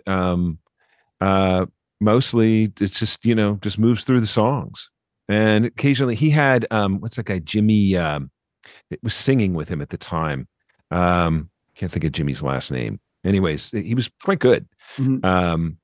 And he's toured with him off and on, throughout the many years, but it wasn't one of his, many female singers when I saw him. All right. Yeah, I was. And were there diehards there that knew the songs, right? When he would start them and you could tell, oh, that guy's a huge fan. Yeah, probably. Yeah. I mean, again, it's like I didn't always know all the songs by titles. I mean, but I've listened to this, so many of these records just ad nauseum. Sounds like the whole thing would be a vibe. Yeah. That's what the kids say. Little promoting some upcoming episodes next week. If you're listening to this episode right now, next week, Joan Osborne is on the show, and we're talking about her new album, Nobody Owns You. And then the week after that, we're going to do one of our Versus episodes. It's going to be U2 Octung Baby, going song for song with REM's Automatic for the People. So that's what's coming up on the show. And we are back into some music. What do I got? What kind of crap do I have now? Oh boy, here we go. 1993, Duff McKagan releases a solo album called Believe in Me. Jeff Beck plays on this thing. This is going to be loud and probably not great. The song is called Fucked Up Beyond Belief. Here we go.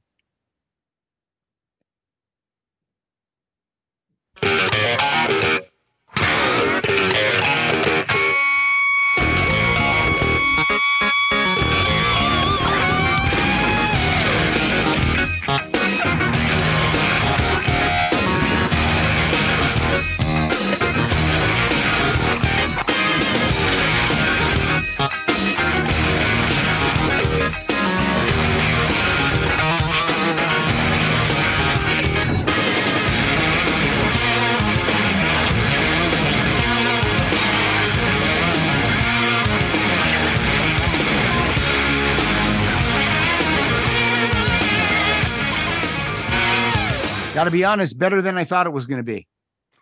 Got some Constipated Duck going for it, didn't it, though? Had that clav going there. I heard it. Yeah. That was better than I thought it was going to be. And I put this list together. All right. What do I know? So you just picked names. You didn't actually listen to the music. I did listen to that, but it left my head. Back to Rob. There are three periods in my life for Jeff Beck. The first one was sitting and listening to Blow by Blow in Mrs. Laver's class. And then the next time I'm cognizant of hearing him on MTV, they had a video, Rod Stewart were doing the vocals. The album is Flash, and it's People Get Ready. And that guitar sound literally whipped my head around. I had never heard anything like it before. And now I know what it is, but it's stuck in my head for years. And I love the song. And I love that version of it. And it wasn't until, 10 years later that I realized that it was Jeff Beck. I thought it was a Rod Stewart song. Yeah, it is not. It is not a Rod Stewart song. It's a cover, and it's not on a Rod album. It is on Jeff Beck Flash. So here we go.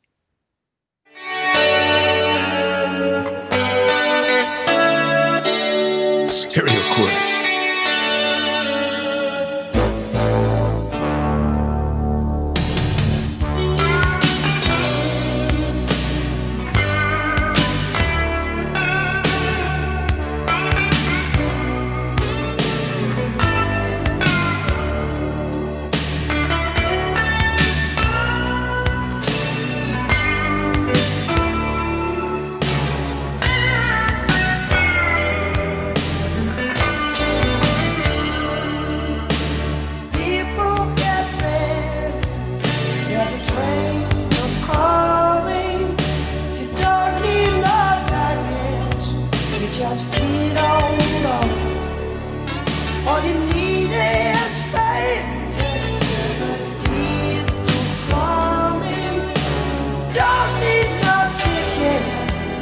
Just thank the Lord.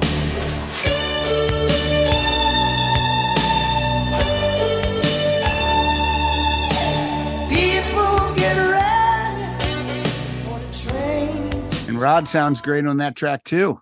It was so unlike anything else that MTV was playing at the time. Yeah, and this came out stood the out year- for me. Yeah, this came out after the year after all those bullshit songs that I played earlier. So they were righting the wrongs of the Camouflage album. I just couldn't see it. Yeah. Nice. We're okay, Bump. You got two more. Got two more. So this is on the next album, the album that came after Flash, after he took like 4 years off to build cars. And they seduced him back to do Jeff Beck's Guitar Shop. And so this is just the heavy duty one. Oh, Rob, by the way, on Scatterbrain, I just looked it up, and you had said that you liked the bass playing on it. So here's another Rod Stewart connection. It's Phil Chen that's Phil actually Chen. playing. Yeah, he's playing bass on that song. So that's two rockin' pieces. Rockin' Peace Jeff Beck, Rockin' Peace Phil Chen. Yeah. He played on that.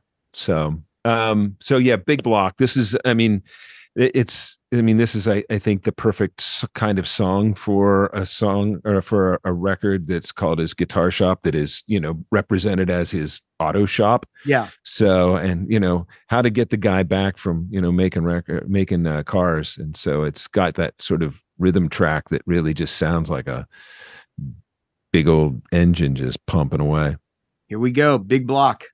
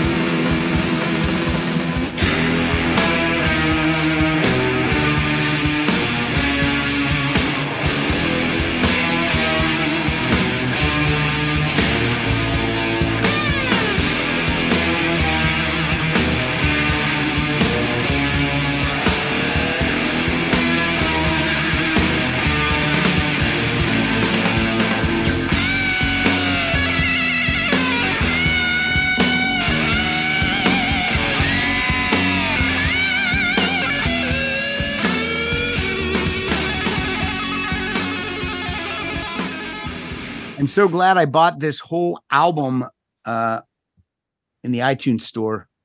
I think it was only like $7.99. And after I bought the 3 songs Bump was going to play, it didn't make any sense not to just purchase the whole thing. Yeah. So it's so good. It sounds great. Record. Yeah. Okay. During that song, what I did was I pre-ordered a copy of that Truth, Jeff Beck Truth on vinyl.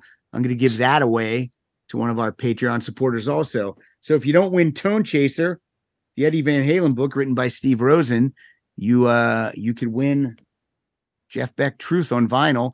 How do you do that? You go to patreon.com/Rock Solid Podcast and support the show for $2 a month. That's 50 cents an episode, you cheapskates. So why don't you do that? It doesn't cost anything. You set it and forget it. You don't even have to listen. You don't even have to listen. Spend the That's money the beauty of it. You can it's just like win going a to prize. the gym. You win a prize.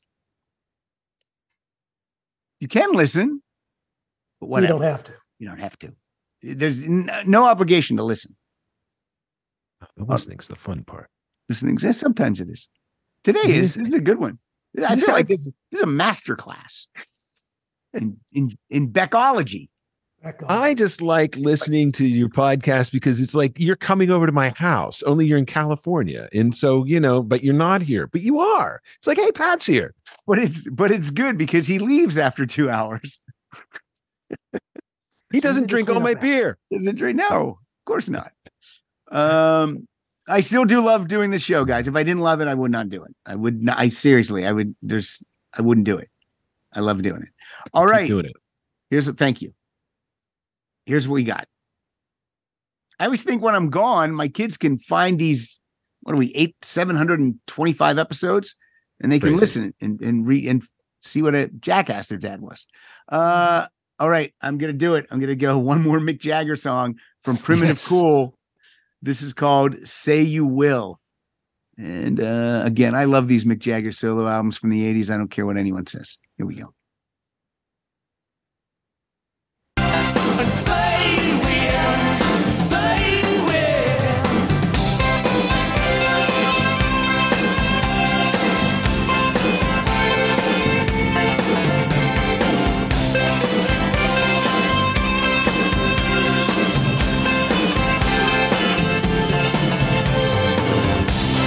Cast all your fears aside.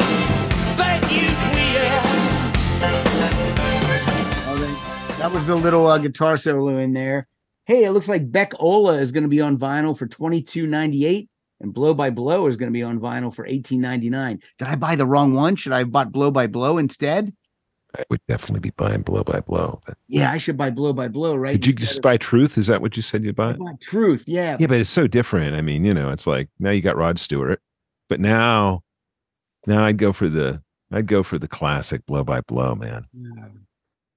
I feel It's like the a superior hassle. album. I feel like it's a hassle to cancel it, though. Buy All right. both.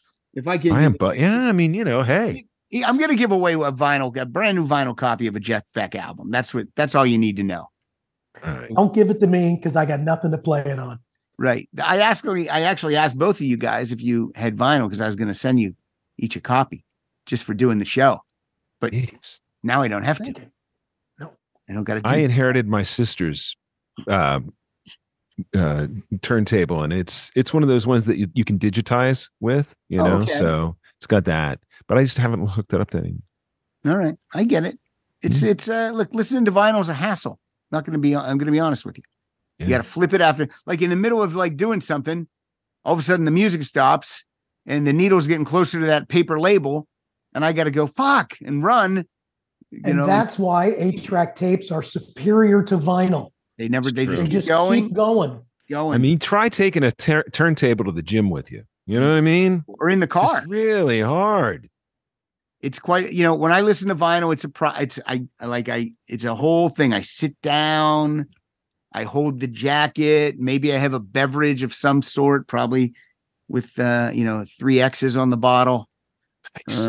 Hooch Hooch that I made in the prison in the toilet. bathtub. Yeah, exactly.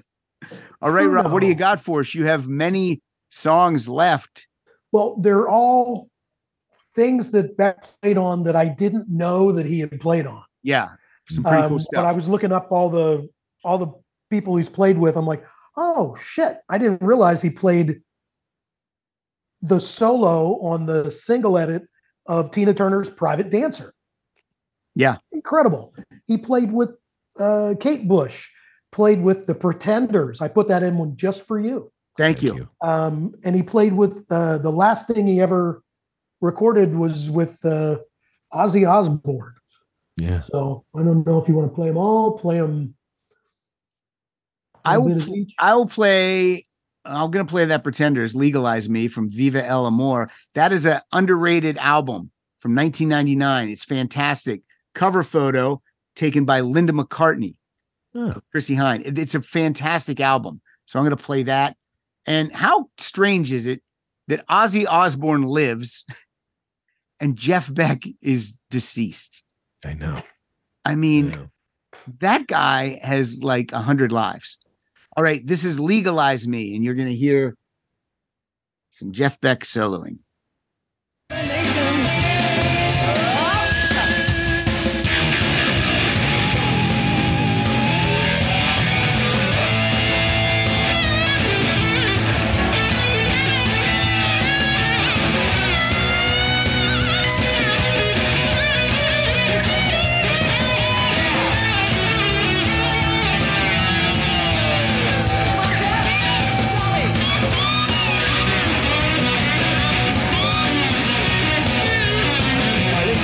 Shake my hair in the sun. Don't try to blame me for offending anyone. I don't take Prozac and I'll never own a gun. I'm a foreigner, but I swear I'd never harm her. I got an update on getting Chrissy Hind on the show just the other day. Mm-hmm. See if I pull open my email. I'll read it exactly as it came in. Dear Pat, no fucking way. Leave me alone. Quit calling. This is from their publicist. You see it. I wrote, we are about 1 month out from the new Pretenders album. Any word if Chrissy will be doing some Zoom interviews to promote the release? As you know, she's my favorite vocalist and the number one on my guest wish list. Here's what I got. Unfortunately, no. Though your request is with management. And then he put ... and the word trying with an exclamation point. So it's not over. Nice. It's never over. It's never over. Never over. Never For me, over. it's not. At some point, it becomes stalking. Remember that. No, I'm not sending her an email. I feel like we should also listen right now to this Ozzy Osbourne thing since it's the last thing. I mean, there's probably stuff in the vaults that'll come out. Yeah, before we do that, I just want to say a couple of things about Chrissy Hind and about the Pretenders on that song, because I'd never heard that one. And I guess Chrissy and Jeff were really great friends. Yeah. So they shared hair. Apparently, they had the same hairstyle. But they were good friends. And I'm surprised in that particular song too. I don't know if you've heard any of the Jeff Beck sort of rockabilly stuff that he does. He was a big James Burton fan. He's phenomenal at it. I mean, like you wouldn't listen to that particular solo and go, I'll bet the guy can really rock it, rock a Gretsch guitar too. But he does. He can really play that stuff beautifully too. Wow. And that song sounded to me like, I wonder why he didn't go rockabilly on that. It would maybe harken back to, some of the James Honeyman Scott stuff too. Because that song seemed to have that kind of more of a traditional sort of rockabilly kind of, rhythm section going, with it. So that's an interesting choice for him. I like the information. I think you're 100% right. And again, go listen to that album tomorrow. Viva El Amor, 1999. I think it's underrated. You can let me know what you think. Cool. All right. This song is called 1,000 Shades. It's from the album Patient Number 9, 2022. Ozzy Osbourne featuring Mr. Jeff Beck. Here we go.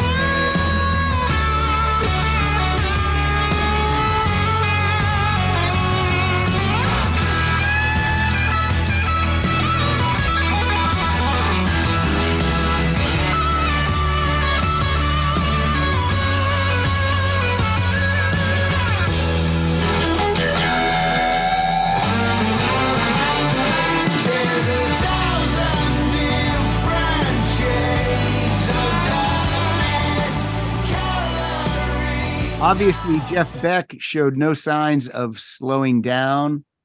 He passed away. He was pneumonia. 78 when he did that solo, right? Okay. So he was like 77, 78 when he did that record. Let's just keep that in mind. Everybody listening, 70 freaking 8 years old. Yeah. Right? Come on. I know. It's God bless us. Any young gunslinger would want to sound like that. 78. And again, he caught pneumonia, right? Yeah, it was some kind of a bacterial infection. Yeah. That's what it was. Wasn't sick, just got sick. And that was sometimes with encephalitis, you don't know until it's too late. I had a friend pass away like that. We thought he was drunk. Turns out his brain was being eaten. Yeah. That's it. Oh my God. I might have to go get checked. Bump. Let me see what you got for us. A Grammy Award-winning song. Ooh. Ends mine. Yeah. Hammerhead. Okay. And I've mentioned Tal Wilkenfeld a whole bunch of times, who I'm a huge fan of. and this features her on. So this is one of the songs that she actually recorded with him. Okay, let's hear it. This is Hammerhead.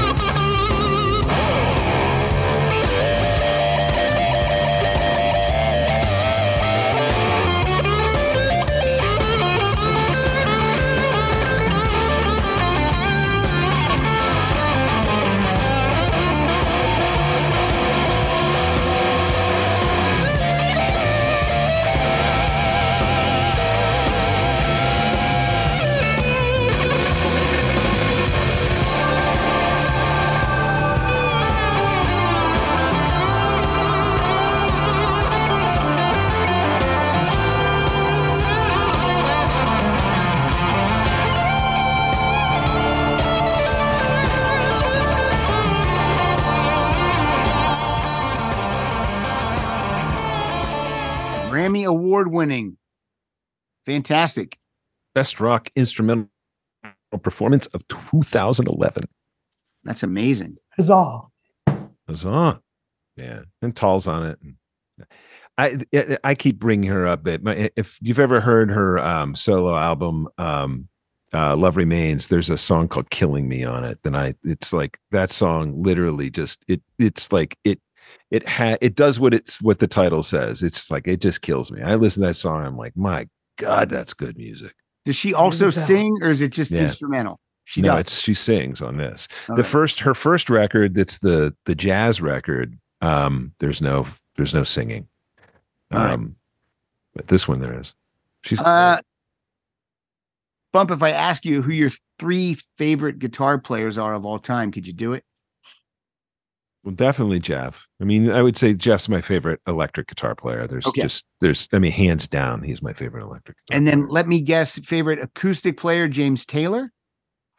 I do really love him. I would have to say, though, as a guitar player, I'd have to go Michael Hedges. All right. And Stole my thunder. Well, maybe. Well, then I'll go Khaki King, because I really love Khaki King as well. Now you're just making up names. That's ridiculous.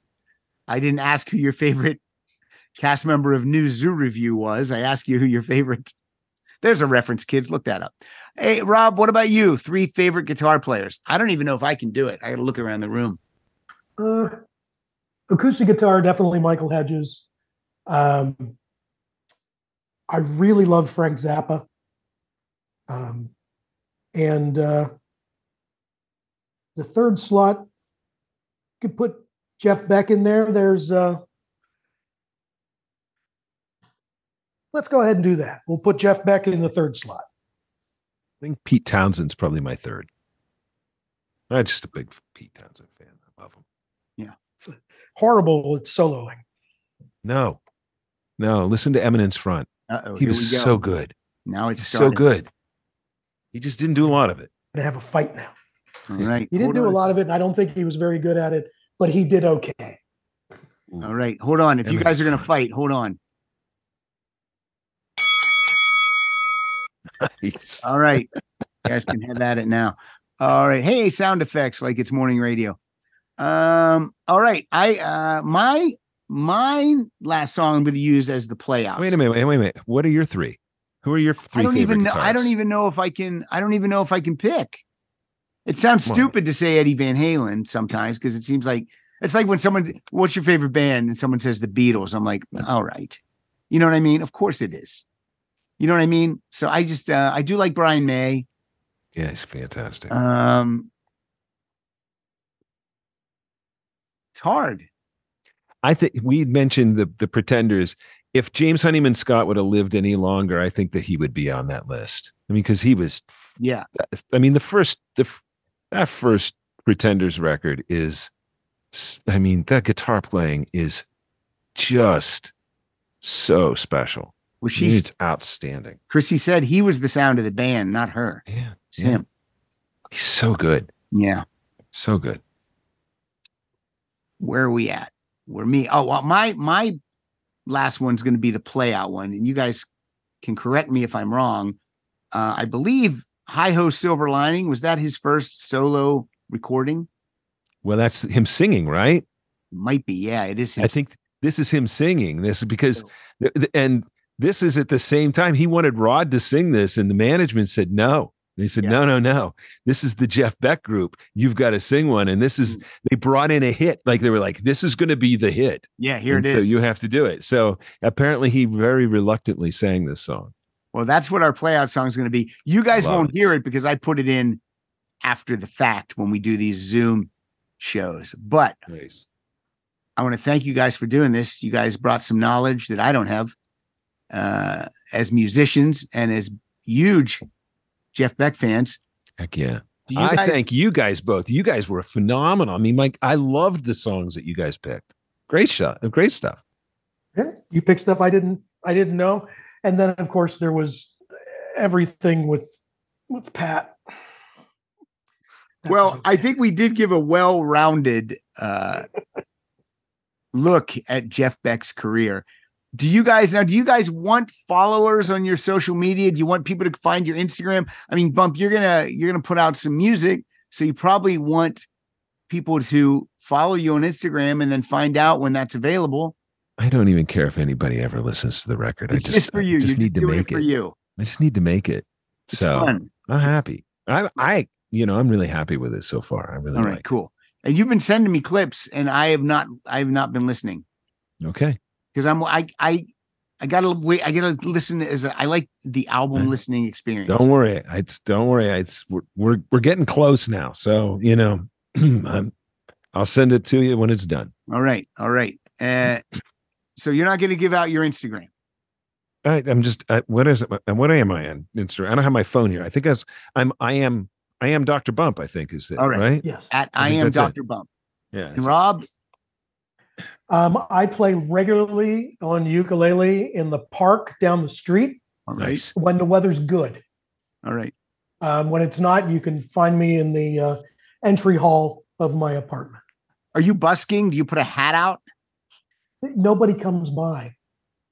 Ukuleles are good for that. And the dog runs around while you do this? Mostly she goes into another room. I mean in the park. Oh, we don't take her to the park. All right. I'm not insane. She'll upstage me. You All don't right. follow animal acts. No, it's true. All right. Well, class of 82 is in the house. Whoop, whoop. Hollidaysburg area, senior high school. Go Tigers. Go to the Golden Tigers. Golden Tigers. Golden Tigers. I appreciate I appreciate our text thread. I appreciate the friendship, and I appreciate that you guys would take time to record this show so that I could beg people for $2 a month. It really means a lot to me, of which you guys will never see any of that money. No. Righteous bucks. In fact, I think $2 a month is what I give you. That's right, Rob. You do give me $2. I want my $2. So does your wife. And you guys never enter to win any prizes. What am I going to do with it? I don't know. You don't want that book? You don't want a book? I have a tiny New York City apartment. Something comes in, something's got to go out. That's all there is to it. And there's a new ukulele, so something had to go out. What if I was giving away a ukulele? Then maybe. We used to have 2 dogs. Now I have 7 ukuleles. Nice. All right. My kids just moved out, so I got extra room now. So I tell you, I'm going to buy a damn guitar. Yes. I'm sending my dog to you and getting another one. Good job. The nest is empty. All right. With that, guys, thank you, Rob Wilson. Thank you, Dr. Bump Hallbritter. Thank you, listeners. And please enjoy Jeff Beck on lead vocals. This is Hi Ho Silver Lining. See you guys.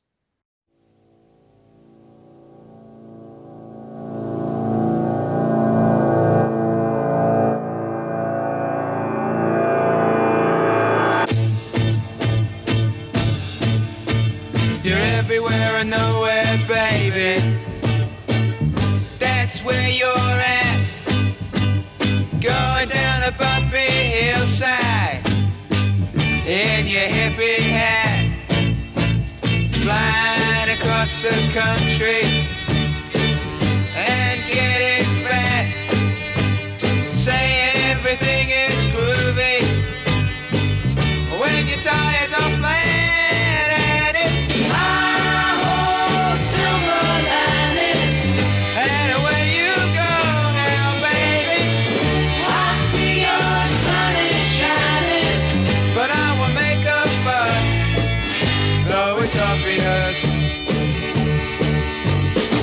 Guys are in your pea suit, baby. They're waving at me. Anything you want is yours now. Only nothing's for free. Lies are gonna get you someday.